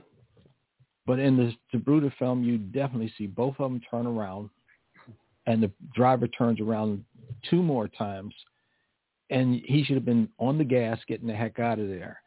But Kennedy had to die in front of that school book depository, because if he had gotten to the hospital and they'd saved him, he would have said, yeah, I got shot in the throat, and their whole thing would have fell apart. So I believe it. I wrote a separate book. I actually wrote 3 books, a trilogy of books, Surviving the Deep State, under my pen name, Muir Taylor. And in my chapter on this JFK situation, and I cover every aspect of the deep state. This is a very minor part of the deep state, JFK, but it was very important, because if you understand that, you can really understand everything. Raymond Russo was an insurance salesman from Baton Rouge, and he was in David Ferry's apartment in New Orleans in the fall of '63. He overheard a discussion of how to kill Kennedy, make a getaway. He said the plot involved triangulation, diversionary shooting, and to sacrifice one man as a patsy. And Clay Shaw, his involvement with the CIA speaks for itself. Later it was revealed after the trial, where he was found not guilty, of course, that he was a contract agent for the CIA. And Lyndon LaRouche did a very interesting study on the Permindex Assassination Bureau. It's a French intelligence dossier on the company, singled it out as funneling $200,000 to the OAS and the attempted assassination of de Gaulle, I think a year earlier. So I think it was funded in Europe. It was planned in America. And I think the whole thing was CIA start to finish in terms of planning and execution, because there's no other explanation. You had about 200 witnesses killed within 3 to 5 years, and the odds on that are 1 in, a trillion. So that alone speaks for itself. Yeah. The question is, are we ever going to find out the truth? Are they going to rip that Band-Aid off at some point? Or is it they're going to try to keep that under wraps as long as possible? That's, but it's all of this stuff is this nation state where we're not supposed to know anything. And all we are just their way of maintaining the status quo and the order that they want. But don't tell the people that this is possible or that's possible. Just keep them in the dark and let them believe whatever they want to believe, but don't let them have the truth. They'll tell you the truth because they know you don't know the truth. And they told us the truth about the Phoenix Lights. Kraft flew over Phoenix at 8 o'clock, and Ted Koppel gave me the opportunity to do a show about the Phoenix Lights for Nightline. And I talked to Frances Emma Barwood, who was the councilwoman who actually opened the can of worms on this whole thing. And she tells me how she was going into an open forum council meeting. And in an open forum council meeting, you can ask any question and they have to give you an answer within X amount of days. And she goes in and she says, Extra, the TV show, literally jumped out of the bushes, stuck a mic in her face and said, is the council going to investigate the lights that flew over Phoenix? And she knew nothing about them. But when she got in there, what was her question? Are we going to investigate the lights that flew over Phoenix? And they went bonkers. They said, let it go. You're opening a can of worms. Don't go there. But she kept pushing. So then she became a political cartoon in the newspaper with the Starship Enterprise flying in one ear and coming out the other. But she stayed on her guns and persisted. And I'm like, and most people wouldn't, really believe the stuff that's coming out of some of these things that people are telling us. Because she told me a second story. They always tell you a second story. She said that there was the Veterans Cemetery, and they wanted to build a road through the cemetery, but the council said, no road will be built. Then she gets a call in the middle of the night, you better get out to the cemetery. So she gets out there with a friend, and here's these dump trucks, bulldozers, getting ready to build this road after the council said no. At first she said she thought that they could probably stop them, but then they realized they could get plowed under and nobody would ever know what happened to them. So they got other people to help and they stopped them. But then the cemetery went from local control to national control. By the time it came back to local control, she said all this acreage was missing. And she said that I think it was the mayor, someone's a realtor, and this was prime land, so they were trying to get a hold of the land. And most people won't believe stuff like that because this is the kind of stuff that goes on behind the scenes that most people aren't even privy to. But she's telling me a story that most people would go, I don't believe that. But this is the kind of stuff that happens. Ted gave me this opportunity to do a story about Project Disclosure, Stephen Greer's coalition of over 450 people at the time. It's probably larger now. And I'm talking to the third-ranking guy in the FAA during the Reagan administration, John Callahan. He's telling me about how this Japan airline flying over Alaska is encountered this huge craft. And he radios the tower. They've got a communications going on. He says, this thing is above me, it's below me, and on radar, they see this huge return coming back. He's flying a 747, and he's dwarfed by this thing. He said it was like the size of 2 aircraft carriers in the sky, with smaller craft coming and going from the bigger craft. And these kind of things exist. I'm looking at the window of a plane that I'm flying up to Manchester for a presidential debate or whatever for Nightline. And out from under this plane comes this huge craft at about 10,000 feet below us, just hovering above the dense clouds. And I'm knowing the pilot had to see that. And you see things like this, people don't talk about it. And that's what the problem is. Most people think, I'm not going to talk to my neighbor about this. I'm not going to talk to my coworker about it. They walk around with this stigma that if they say anything, they're going to be looked at as a kook. Well, I think those days are gone. So people should open their mouths and start talking about what they really know to one another. So let me get back to you and stop talking. So we're about 5 minutes out from going to break. But before we do, how has your life been when you started investigating this? Were you harassed? Did anybody try to dismiss you and shoot your book down and things like that? Well, you mentioned airline pilot sightings.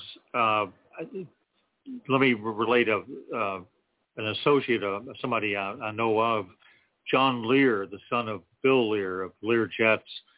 He sighted as either a co-pilot or captain of an airliner in the late 80s. He sighted he had a similar UFO sighting And he was interviewed by a newspaper about it the next day.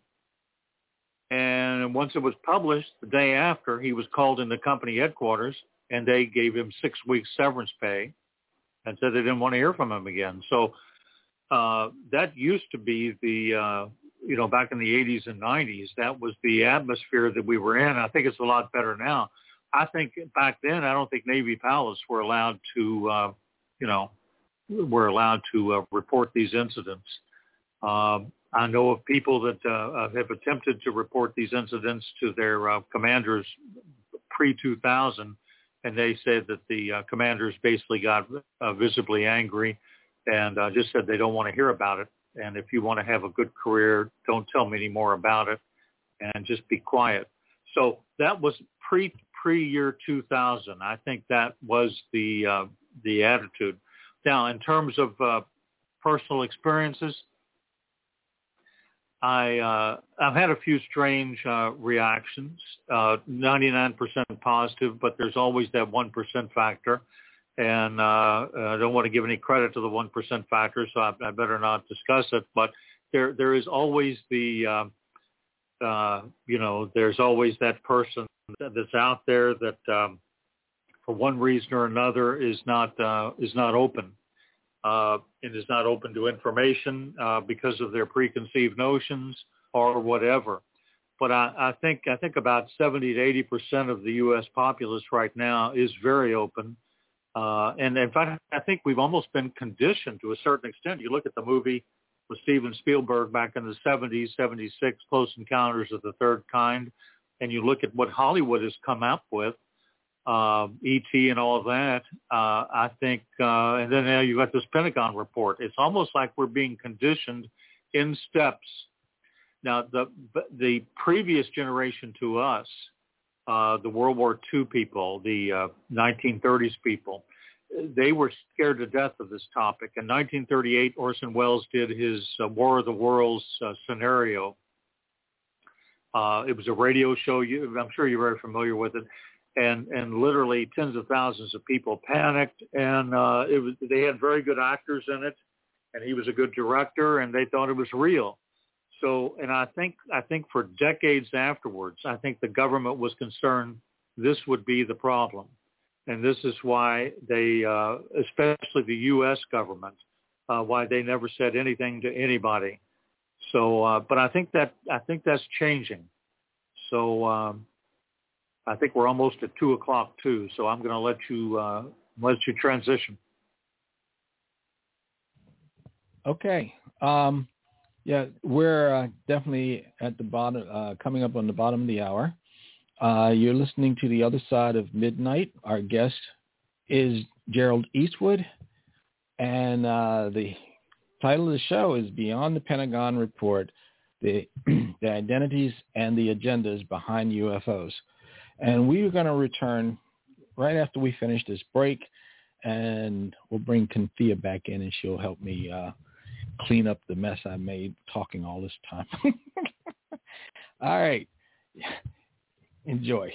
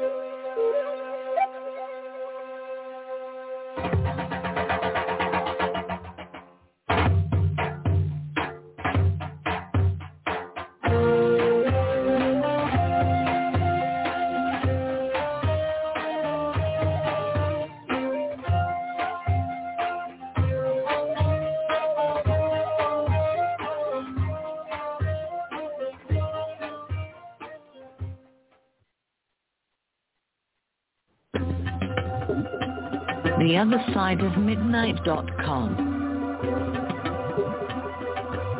Tune in to listen to Richard C. Hoagland and his fascinating guests. Support the broadcast and don't miss another groundbreaking conversation.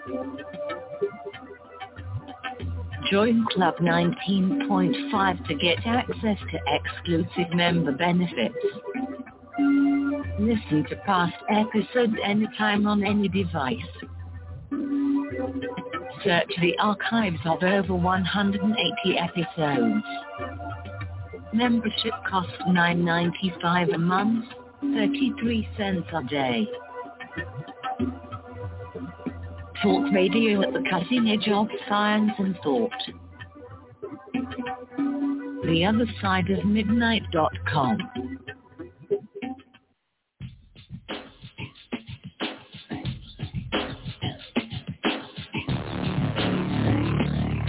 TheOtherSideOfMidnight.com. Talk radio with pictures on demand. Liberate your hyperdimensional time scale and non-linearly access over 400 hours of conversation at the cutting edge of science and thought.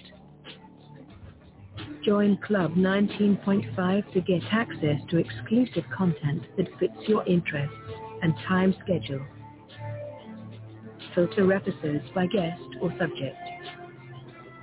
Membership costs $9.95 a month, 33 cents a day. Talk radio with pictures on demand. TheOtherSideOfMidnight.com.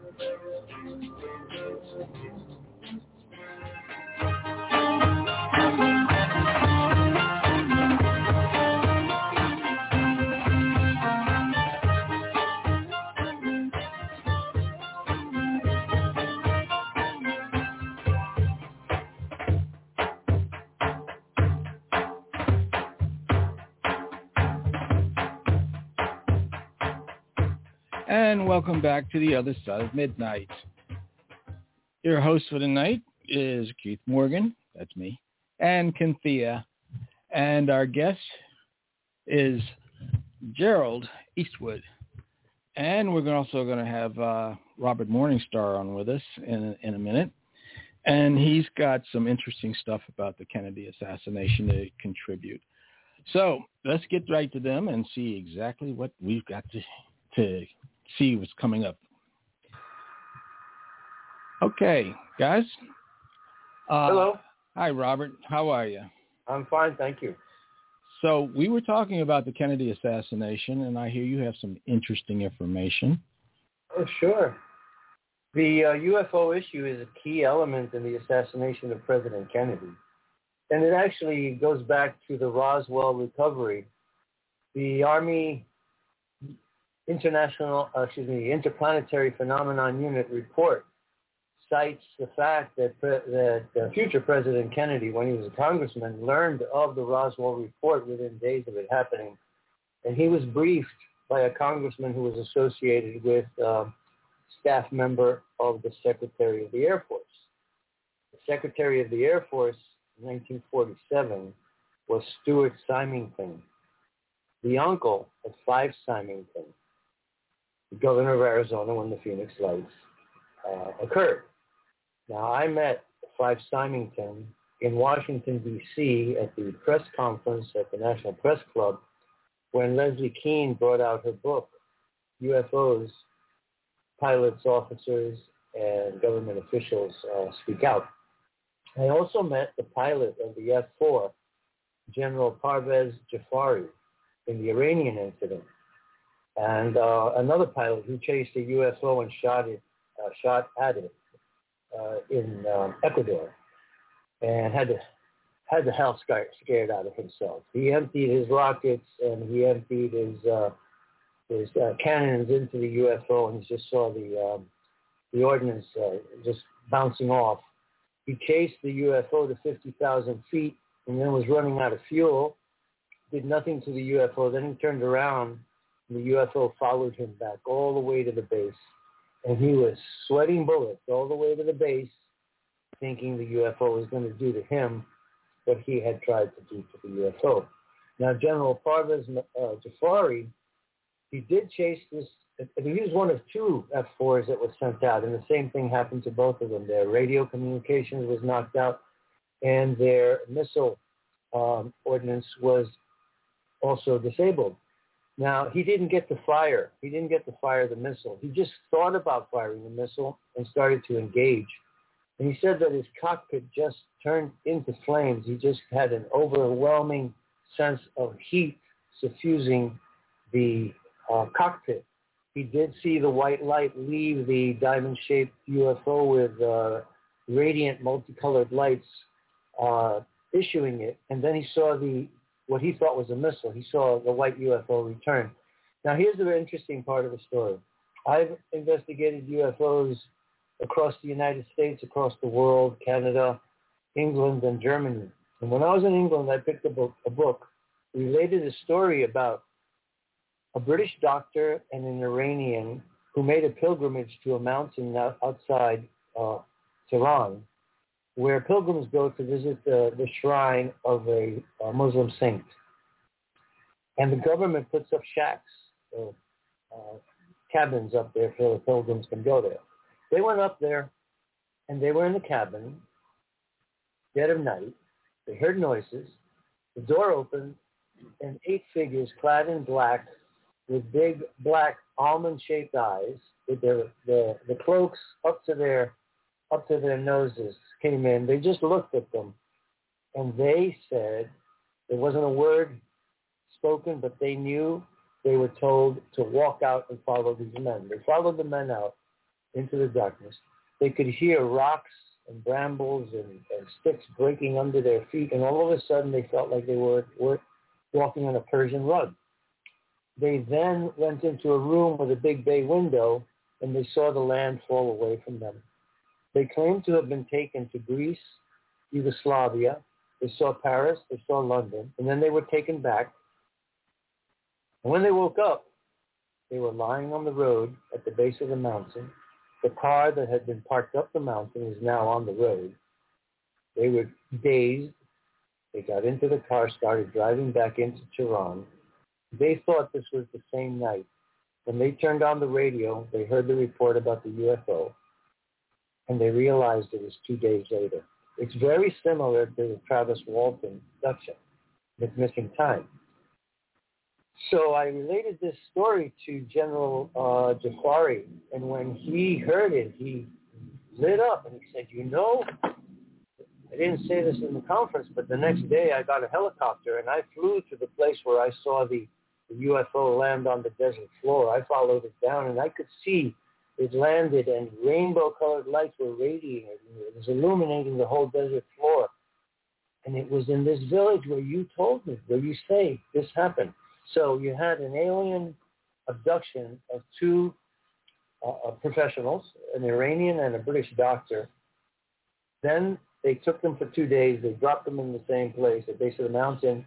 And General Jafari was able to confirm that that was the place where he saw the UFO light. So that's a very big story. I also have that told in my YouTube channel. I did a program on this abduction. Also, Iran is the only country that has openly acknowledged UFOs actually for 4 years, because President Rouhani, when he was a young boy in grammar school, was on his way to grammar school and he saw a UFO hovering over a mosque. So he cut school and he chased this UFO all over Tehran, and each time it went over and hovered near a mosque, and at one point it landed. But he said it was not a disc-shaped flying saucer. He said that it looked rectangular, and he made the comparison with the saddles that they put on elephants in India. Now this coincides with the so-called diamond-shaped UFO that was seen over Tehran. With regard to President Kennedy, let me go back to him. The U.S. Army put him on a watch list. He is item 10 in the IPU report.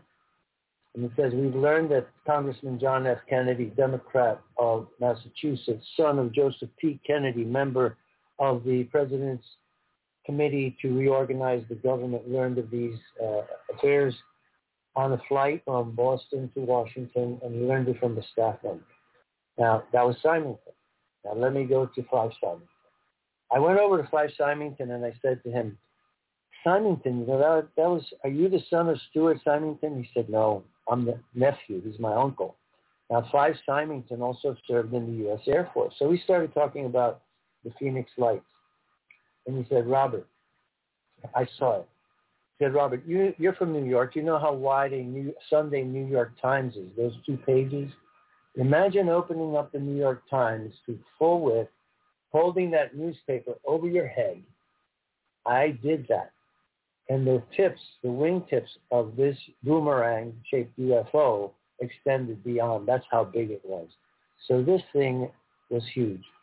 Going back to President Kennedy's death, President Kennedy on November 12th exchanged a hotline message with Nikita Khrushchev. He called on Khrushchev to share details of their UFO research with us because President Kennedy and Premier Nikita Khrushchev were afraid, and rightly so, that a certain faction of UFOs, there are several groups of aliens visiting the planet, 2 of them are hostile. And they felt that this hostile group was trying to lure the United States and Russia into a nuclear war by pretending to be incoming nuclear missiles. The fast walkers, this is the term that the Air Force gave them. UFOs would come over the North Pole and start streaking down over Canada. They were picked up by the DEW-line and DEMUSE line. DEW-line, delayed early warning system, DEMUSE, ballistic missile early warning system. And then they'd be coming over Canada heading for our major cities, and it would just drive Cheyenne Mountain crazy. They'd go to DEFCON 2 and then DEFCON 1 and ready to launch a counterstrike, and then they'd stop, dead stop in the air and go vertical, straight up, and disappear. Now this was happening to Russia, and it was happening to us.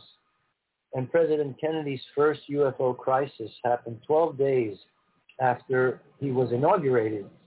And Robert Dean, to whom Cynthia referred, told the story. He was in NATO, and he had a cosmic top secret clearance. And on February 12th, a huge fleet of UFOs overflew Eastern Europe, crossed over Germany, crossed over France, which was part of NATO at that time, crossed over England, turned north, went over the North Sea, turned back to the east, flew over the Scandinavian countries, went back to Russia. And President Kennedy was alerted to that, and they thought that that was a bomber fleet from Russia that was going to do a nuclear attack. So this was the main problem. In the same letter exchanged with Khrushchev, he called on Khrushchev for mutual cooperation in science and for a joint venture to the moon. And President Kennedy issued a directive to the CIA and all the services, the Air Force, the Army, the Navy, the CIA itself, and he wanted a list of all black projects on his desk by February 1964 because he was going to tell the American people the truth of the alien presence on our planet.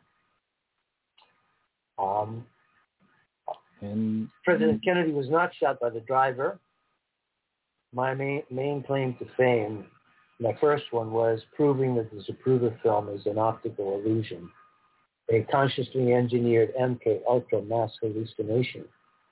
And at the point where the driver turns his head, he turns his head back and forth in 1/18 of a second, which is humanly impossible. The glint of the sunshine off the Vaseline hair of Roy Kellerman. William Greer was the driver. Roy Kellerman was, you call him shotgun. That's been mistaken and misconstrued into a gun.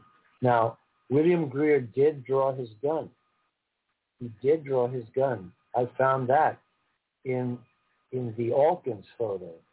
But everything's been doctored. And until I got on the scene and started applying Gestalt psychology and explaining how these optical illusions and delusions were created, everyone believed that the Zapruder film was real. Now, last point about Kennedy. President Kennedy was a member of the Office of Naval Intelligence. In World War II, he manned the PT boat. The PT boat was really a spy vessel. It was a stealth spy vessel, and he was stationed on Guadalcanal. Lo and behold, I investigate Guadalcanal, And I found out that for over 100 years, the people of Guadalcanal have been plagued by lights that come out of the sea and fly into the mountains in northern Guadalcanal. They go from the mountains into the sea. And fishermen who've been foolhardy enough to go there to investigate the dragonfish, this is what they called it, the dragonfish, wound up not coming back, disappearing, or coming back with severe burns that were inflicted upon them by the dragonfish. You know, dragons breathe fire, so the Guadalcanal people labeled this UFO dragonfish. And it turns out that the Office of Naval Intelligence discovered there was a huge nest of undersea-based UFOs, and that is one of the reasons that we conducted the nuclear atomic tests that we did on Eniwetok Atoll and Bikini Island. So in a nutshell, I'm just wrapping this all up because Mr. Anderson, Mr. Eastwood, you covered a lot of territory, and I commend you for all of that. With regard to the Skinwalker Ranch, that creature has a name or a type. I have in my possession an MJ-12 briefing document dated 1989. And it lists 4 kinds of extraterrestrials with which the United States has had contact. Humanoid extraterrestrials who stand upright, have legs, arms, and heads like us. The Greys, which are drones or slaves of the humanoids. They're used for piloting their spacecraft when they have to go into hibernation in long voyages. Non-humanoid entities, alien entities, they describe them as creatures from a world where evolution took a different evolutionary path. And the one I want to bring to your attention with regard to Skinwalker, they called them transmorphic entities. And these transmorphic entities are described as pure mind energy from another dimension that's curious about our universe and can come into this universe, Lars, to explore it. And that they have the ability to channel their mind energy into matter and assume any form they wish to assume. So the transmogrification of this humanoid dressed in, I think you said 18th century clothes, then bending over and changing into a wolf, this is one of those transmorphic entities. Well, thank you, Robert. You're welcome. I was just, I'm talking about how the driver and the passenger were moving in perfect unison with each other. And that's what my mother showed me when I was younger. She wanted me to lean forward and block the view of people on my side of the car from looking in, seeing her playing with her purse inside the car. So when she moved towards the front of the car, I'd be leaning forward. She'd be moving back. I was moving in perfect unison. And the coincidence that the driver and the passenger are moving in perfect unison with each other, they're not dodging bullets because they're out of sequence with the bullets. Let me explain that. to you. The car came down Elm Street at 11.4 miles an hour, and they created an optical illusion that is moving at 35 miles an hour without having stopped twice. It stopped in front of the sign. It stopped at the grassy knoll. The forward movement, if you study that section of the film, they're both thrown forward because that's the moment when Greer hit the brake and came to a screeching halt.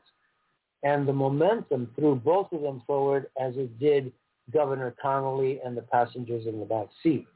Another thing is between the time the car passed the sign, which is heavily edited, I mean, they admit that they lost 4 frames. They claim 4 frames.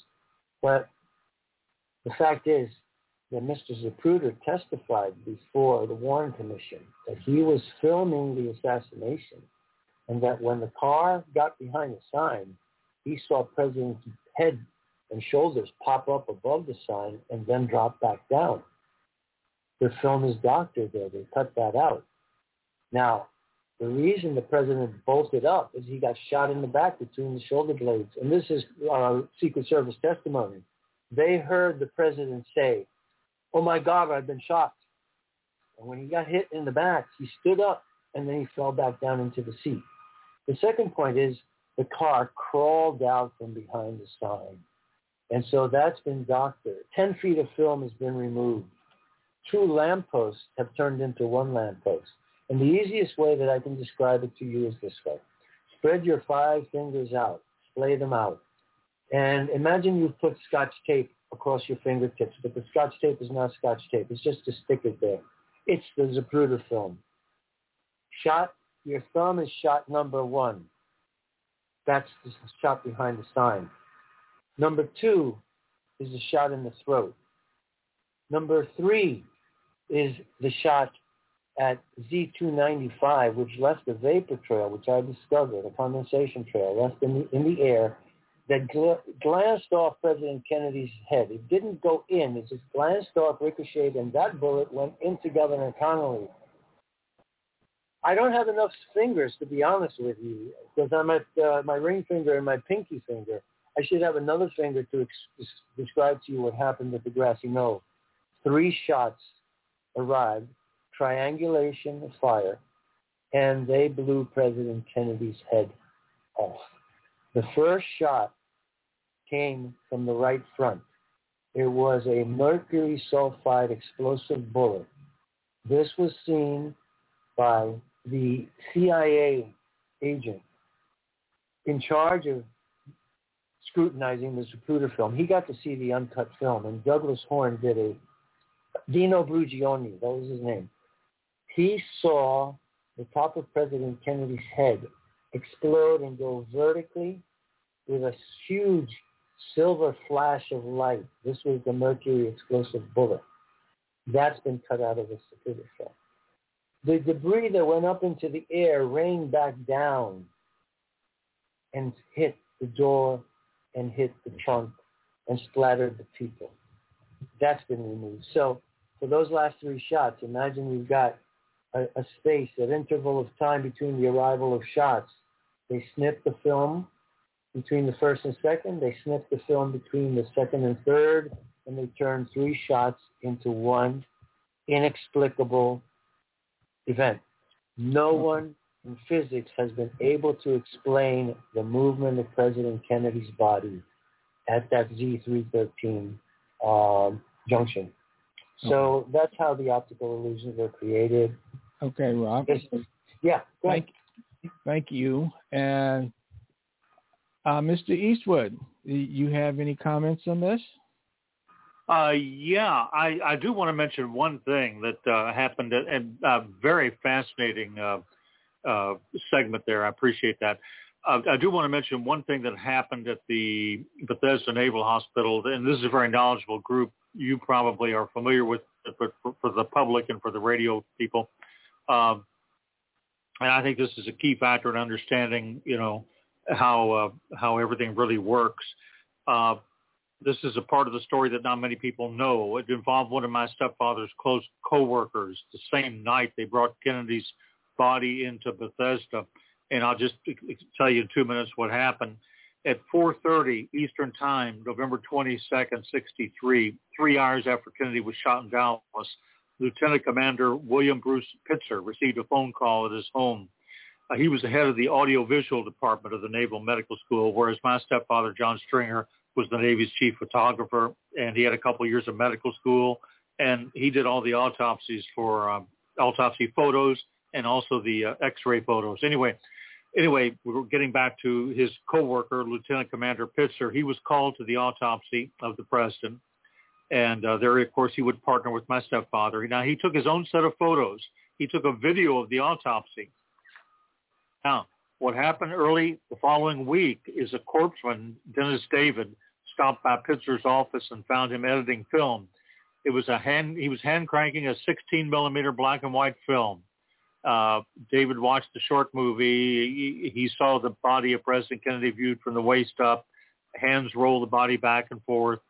Pitzer reached a conclusion. He said the shot that killed Kennedy had to have come from in the front because there was a small entry wound and a large back exit wound, as you just went over a few minutes ago.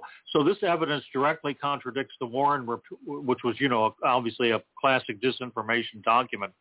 But here's what else happened. Here's the end of the rest of the story. Bill Pitzer was shot to death on October 29th, 1966. His body was discovered at 8 p.m. on the floor of the TV production studio of the National Naval Medical Center about 4 p.m. The Navy ruled suicide, but his friends and widow disagreed. He had a strong personality. In fact, he'd been about to leave the military for a new career. 4 days before his demise, Pitzer told a colleague he was ready to submit his retirement letter to the Navy. He had lucrative offers from ABC and CBS, and he thought, I think the offers were connected with his assassination film.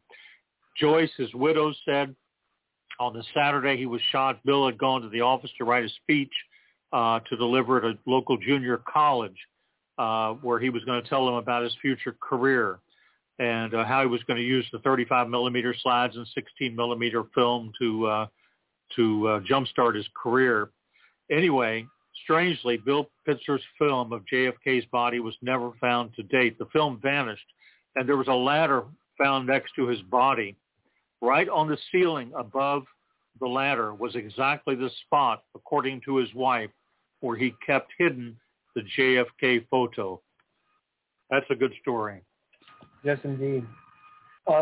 We have a couple of minutes. I wanted to say I've gone through the testimony of John T. Stringer and Robert Knutson, and it's very clear that your stepfather, correct?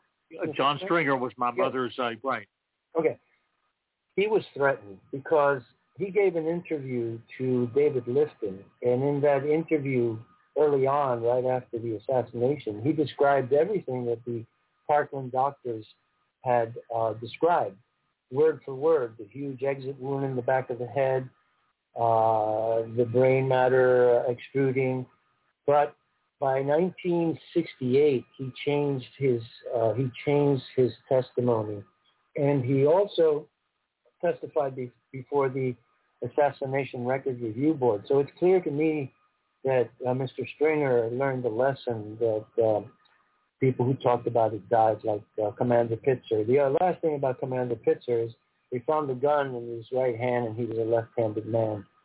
So a lot of people were assassinated in train with President Kennedy, and this was a deep state plot, and it's still going on today. The things that we are going through today are extensions of the JFK assassination. We got on the wrong track of history, and now some people are trying to get us back on the right track of history, and this disclosure is the first step in that direction.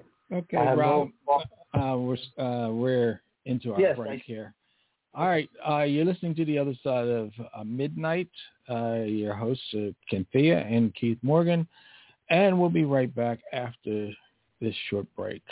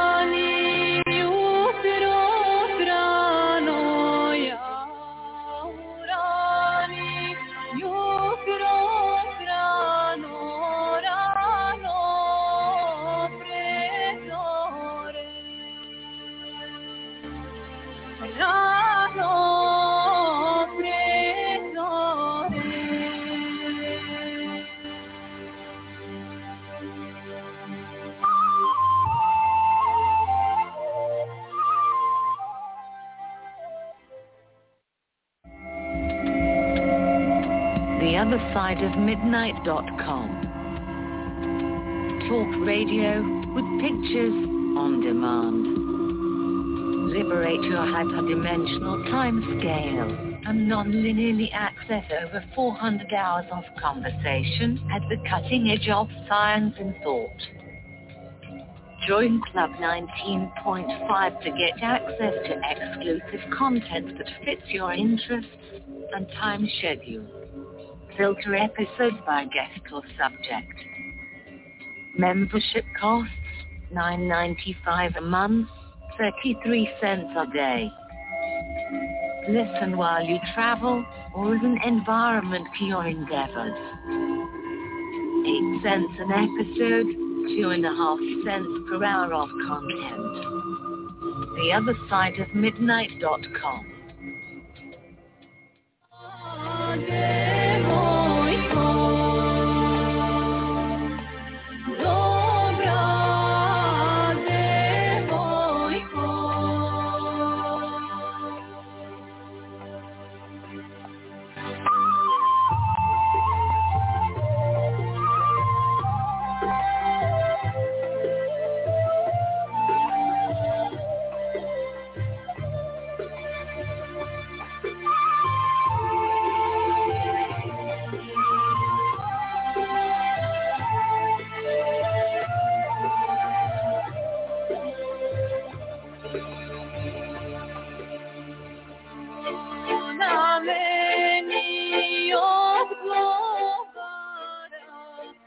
And welcome back to the other side of midnight.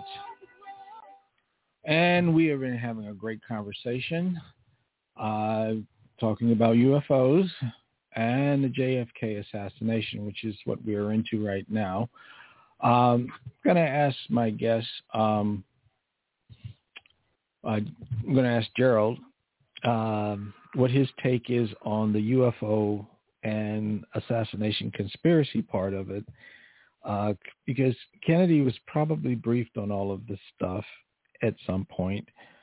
Now, whether or not he was shot because of it or whether there was something else going on, it's so murky now. Everybody's got different ideas and concepts about what actually took place in it. But what do you think really took place? Well, I think there, as we have surmised, there was a secret cabal which was comprised of certain black ops elements of the CIA.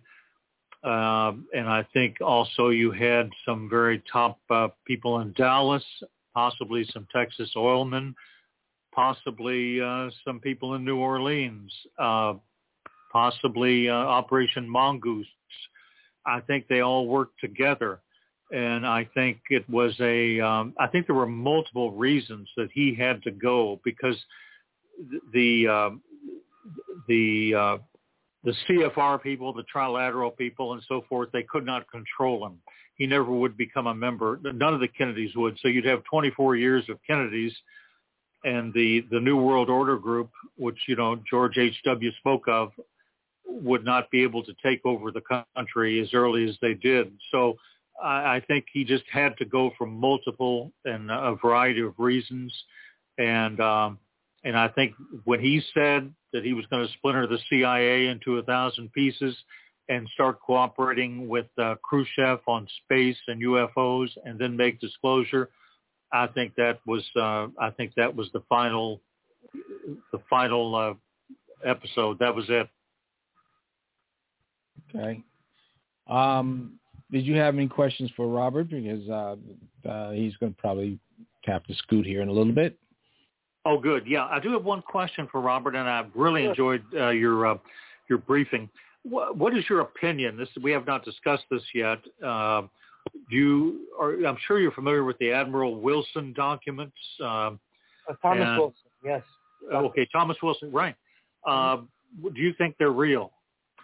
Yes, I do. I really trust Richard Dolan's investigation, his research, and I believe Richard Dolan as much as I believe you, because I know him very well for many years, and he would never make up a story such as the detailed conversation that he had with Thomas Wilson. The Navy's been trying to tell the people the truth about UFOs since inception. And it's been an internecine war in the military between the Navy, or among the Navy and the Army Air Force. I say it that way because they really have one mentality. They were one unit until 1947, then they were split I would like to mention with regard to the photography that your stepfather, when he testified before the Assassination Records Review Board and they showed him the pictures, he said, those are not the pictures I took. They're not framed the way I framed them, and that's not the type of film that I used. And the reason for this whole thing, I just want to sum it up. The reason is they got away with the JFK assassination by killing someone who was like a fraternal twin in appearance. That was Officer Tippit. Officer Tippit bore such a close resemblance to President Kennedy that they used to rib him on the Dallas Police Department and call him Jack and JFK.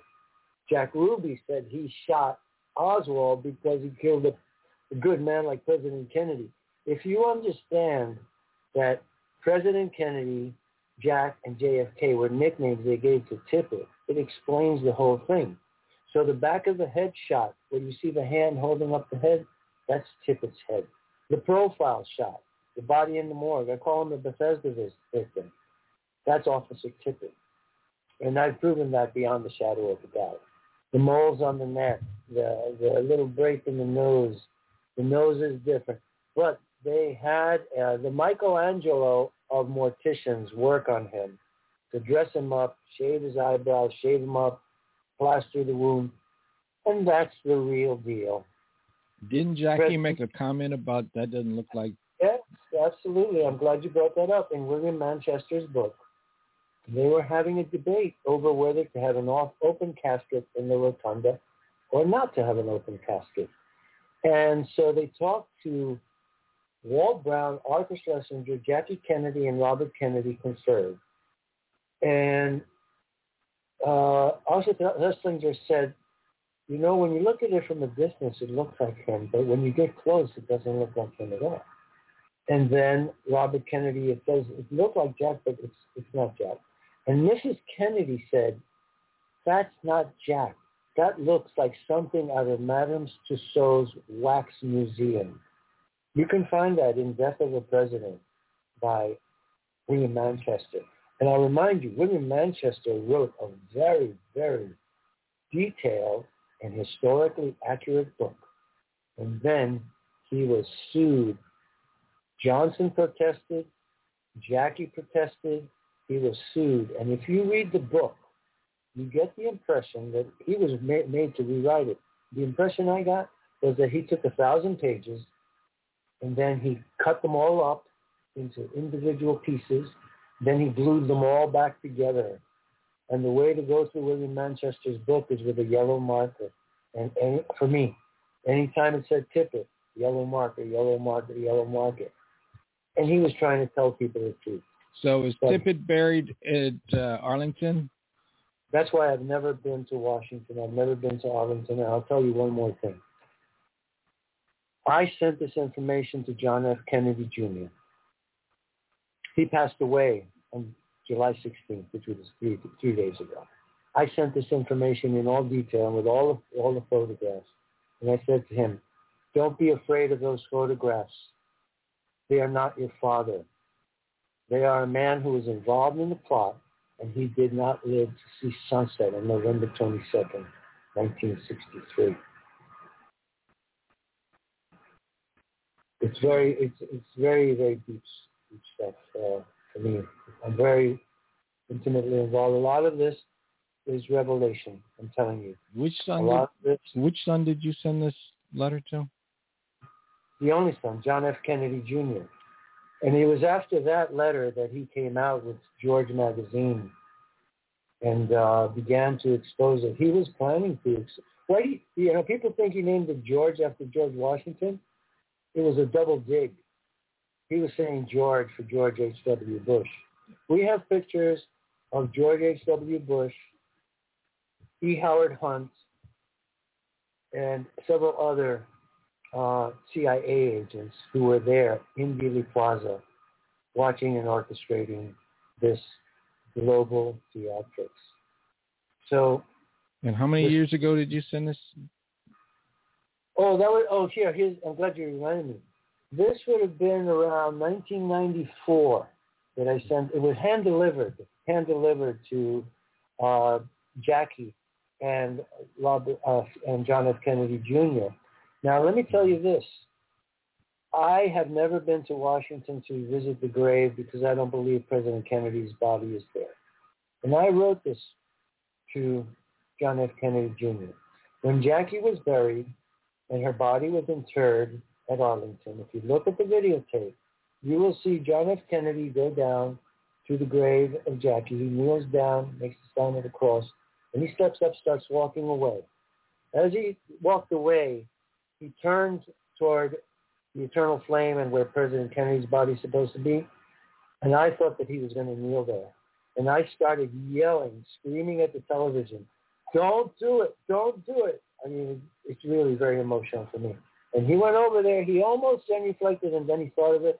He kissed his hand and he tapped the stone and he walked away. Those are facts, and you can verify that by looking at the videotape. And I was very gratified because I think that would have been a total desecration. All right. This is what has to be known. This is what has to be known. Yeah, Robert, we're coming up. This is the last half hour. Yes, I'm going to bail out right now, but thank you. And I would like to have Mr. Eastwood's contact information so I can share all of this, my documents with him. I'm sure he will appreciate them. Okay. Please enjoy it. Thank you. Thank you. Thank you. So Gerald, is there what is the major where do the major UFO and incidences that really stick out in your mind? That I know, like Barney and Betty Hill and the Roswell and things like that. Pretty much, they are history. But is there anything else that you think most people don't know about that should know about in the UFO field? Well, let me think. Of course, Travis Walton is fascinating. You've probably covered that on prior programs. Betty and Barney Hill, very, very interesting. There's a lot of unusual encounters that are quite bizarre down in South America that many people don't know too much about. I could chat about one or two of those. I could also talk a little bit about the Pentagon Killshot Scenario. That's remote viewing. It's another one of their remote viewing programs. Now, they haven't had any disasters there. And in fact, I don't think the program currently exists, but Major Ed Dames feels that we are approaching what he would call the end. He's not sure whether an asteroid's going to hit the ocean or what, but it's all in my book, so it's interesting. Not the end of the world, but the end of NASA can find an asteroid up to about 1 kilometer or close to it, I'm sorry, 1 kilometer and above. 1 kilometer and below, it has difficulty. At that level, it can destroy a major state, but it cannot destroy the world. But anyway, the Pentagon Killshot Scenarios covered pretty much in my book. That's a topic unto itself. Well, Gerald, can you just say a little bit more about that? When you're talking about remote viewing, are they viewing these craft? What are they viewing, and why is it called the kill shots? Oh, okay. Let me talk about that for just a moment. I guess we have 5 or 10 minutes, so yeah, that'd be a good way to end it possibly. Not too many people cover this. Major Ed Dames was part of a CIA and a jointly sponsored project involving remote viewing. He stated this project saw the end of days. Now, again, I think the world's going to continue for, forever. But the end of days just means, I don't know what he means by that. But he says it's being tied to a series of major solar flares over a 1-year period where Earth was unprepared. In a recent interview, he was asked whether an asteroid such as Wormwood may have been the cause of the solar activity and the flares. He wasn't certain. He implied it was possible. what they do is they remote viewing is used for a number of scenarios, and I don't know exactly how it works, but it's a scientific experiment, and it involves parapsychology. The military knows about it. A lot of researchers know about it. Anyway, Major Dames has this kill shot theory, and I think it also could be based on a large object passing between the Earth and the Sun that might create some EMP effects. But here's what he says in his website. During the top secret remote viewing CIA and U.S. Army research program, trained viewers that were normally tasked with foreseeing the outcome of war-related events began picking up on a future occurrence that appeared to mark a dramatic shift in global life. At first, these viewers, along with Major Ed Dames, the program's senior operations and training officer, had feared that they were looking at a future nuclear war. But this was not so. It turns out, after years of remote viewing sessions, the event is in fact a series of possible solar flares that are very devastating to the Earth and may cause billions of dollars of damage to our electrical grids. Now, normally you may not take such a warning seriously, but the remote viewers did have a pretty good track record. The disaster in Japan, a mysterious crop fungus, a 9.0 earthquake, they predicted a lot of these things before. And I'll just read about 6 bullet points of what he says that's kind of synopsizes his current views. He's retired. He does seminars, I think, at this point. He's stating that Russia has restarted their remote viewing program. He says Russia and China are about to replace the petrodollar. He says stay away from large cities. He believes the western Pacific coast is going to have problems. He said avoid earthquake zones. He said multiple solar flares may damage the grid. He's concerned about nuclear power plants in the U.S. Northeast. And he just says, education and reading. There's no end to education. So I don't know. I say a lot about it. Actually, about 10 pages of the 170 pages of my book are on this topic. But it's too detailed to go into right this very second. But that's what it's all about. And it's very interesting. And it's, education and preparation and strategic planning. So it's not specifically about UFOs. It's about foreseeing some possible disaster. That's what you're saying. That may occur to the Earth. Yes. Right. Well, we also live in a time where parallel universe is becoming more and more a plausibility. So, it may or may not be, right? Yeah. The only reason, one reason I mention it is that apparently in that project that went wrong, wherever or whoever it was, and maybe it was a U.S. project, maybe it was, who knows, but the one that Nick Redfern wrote about and Dr. Ray was consulted on, that was some kind of remote viewing. I wouldn't call it really remote viewing, but it was parapsychological research, and it went really wrong. Now, his program, Major Dames, nothing ever went wrong there. In fact, they picked up a lot of positives that they actually decided and determined were probably going to happen. So a lot of stuff like this goes on. And I'm surprised there hasn't been a mention of UFOs in the remote viewing. That's right. He doesn't touch on that topic at all. He doesn't touch on it. Strange. So I don't know why. But as you say about UFOs, we're not being told a lot. Very little is released. So the public has to do its own research and critical thinking. Thus my book. On a greater scale, Ed Dames and his team have tapped into the possible future of the Earth. It might be of interest, because we talk a lot about space, time, and dimensions. So I just added it as to add one more flavor to the book. But, I have no idea exactly what they saw. And at this point, he has 3 or 4 theories. He's not 100% certain what's happening either. Well, okay, so I want to come back to this idea of the UFOs being possibly interdimensional, because I find that very actually more convincing to me because of the way people that are having experiences, even Keith, your experience, it doesn't seem like it's totally of the physical. Are you getting any reports around that? I mean, like, is there a bleed through of realities? For me, okay. Well, are we dealing with another dimension? Well, if they can materialize and disappear at will and merge, I think that might be a sign that we might be dealing with a separate dimension. I don't think we have enough information yet, but I would say that it's almost as if we're viewing a three-dimensional hologram, but one which has mass. There was a series of sightings in Italy called the Urzi sightings. I think it's U-R-Z-I.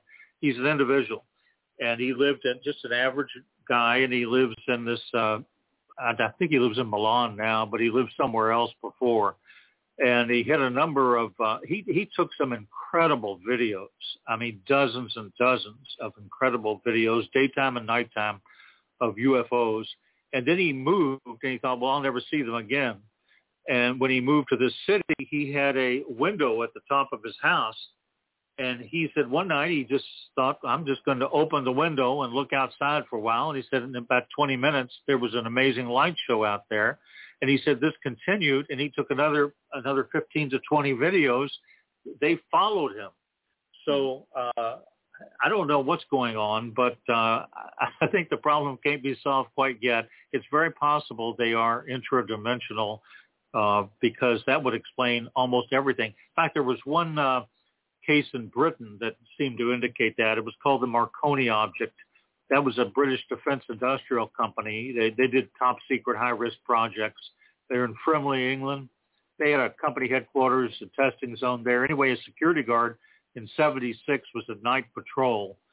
And this facility housed top secret info on Britain's nuclear, sonar, infrared, and I think ballistic capabilities. Anyway, he was walking down a corridor. He noticed a blue light emanating from underneath one of the doors. He opened the door, and in a corner over an open filing cabinet, shuffling through piles of top secret documents, he saw what he described as an extraterrestrial being. He said it was humanoid. It had a light uniform with a blue glow. It turned towards the guard, and in a blue haze, it just disappeared. So that's odd. The guard reported immediately. The complex went into lockdown. The next morning, the guard was under military, medical, and psychiatric care, and he never returned. So this seems to indicate a dimensional aspect. Right. Well, one thing I've also noticed is there's two UFO researchers I know. One is Bruce Cornett, and the other is Wilbur Allen. And both of them have filmed UFOs, and they seem to have a telepathic connection with them. So, like, they'll get the message. I mean, like Bruce used to talk about it. This was before there was digital cameras, and he would get the message to take his camera, and he'd go out and he'd start taking photos. And if he ran out of film, the craft would just hover and stop while he changed his film. And when his film was ready, they would continue. And he took some amazing shots of formations. And the same with Wilbur Allen. He seems to have this telepathic connection. So it makes me really consider this. It's more than psychological. It's this interspecies telecommunication kind of experience where I think that they really are wanting us to know about them. Otherwise, why would they make themselves visible to these two researchers, these two photographers? Like they're doing a light show. I mean, it was amazing the photos that Bruce would come up, and the same with Wilbur.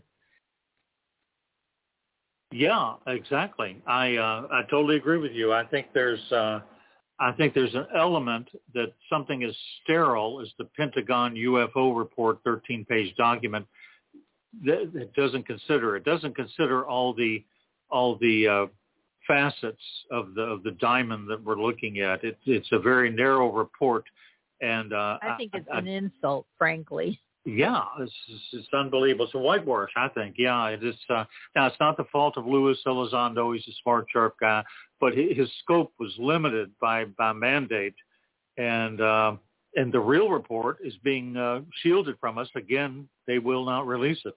So. But I appreciate the opportunity to have talked to everybody tonight and around the world, and talk to your people as well. And if Richard is listening, thank you very much for the exposure and time tonight. Well, thank you. You want to tell us a little bit about your podcast? I know you have it. When is it on? How often is it on? Oh, okay. It's not a fixed schedule, but basically, if you go on Audible or any of the major podcasts, Spotify, iHeartRadio, and just enter Gerald Eastwood, the Pentagon UFO Report, then you can just subscribe or listen. It's streaming, of course, to the latest episodes, and there's a block of inventory in there. And the webpage also describes a little bit about me and about my book, Beyond the Pentagon UFO Report, which is an e-book and printed book on Amazon as we speak. That's where 75% of the books are sold nowadays, and that's where my books are, and that's the deal. So I understand that you have, 3 fiction books that are under a pen name? Oh, I do have 3 books. Right. Actually, they're nonfiction. They're nonfiction. Okay. Yeah, they're nonfiction. It's made almost, the talk about the deep state almost sounds like fiction, but one is called, I wrote those on just to protect myself one more layer, because I thought those books could upset certain people in certain places. I wrote under a pen name, my mother's father's name, Muir Taylor. Anyway, that's the pen name, and the first name of the book is Surviving the Deep State, and that talks about all of the different elements of the deep state. Everything. It covers everything. And then there's 2 other books. You Must Have Silver. That's economic preparation. I'm talking about the metal silver. It's an economic strategic preparation book. And the 3rd book is called Iran, the Event. That is a potential occurrence, obviously, in the near future, where we may go to war in the Middle East against those people, and what we can do to protect ourselves, and what that war might be like, and how it may affect us from a standpoint of, operational security and strategic relocation and those sort of things. So those are my books, Surviving the Deep State. Well, thank you so much. We are at the end of the show here. We've been having a lively discussion with Gerald Eastwood, and Robert Morningstar joined us. And we look forward to hearing more about what you're doing, and tune in to his Pentagon Report podcast for the latest update. And this is The Other Side of Midnight. And co-hosting are Keith Morgan and myself, Cynthia. Good night, all.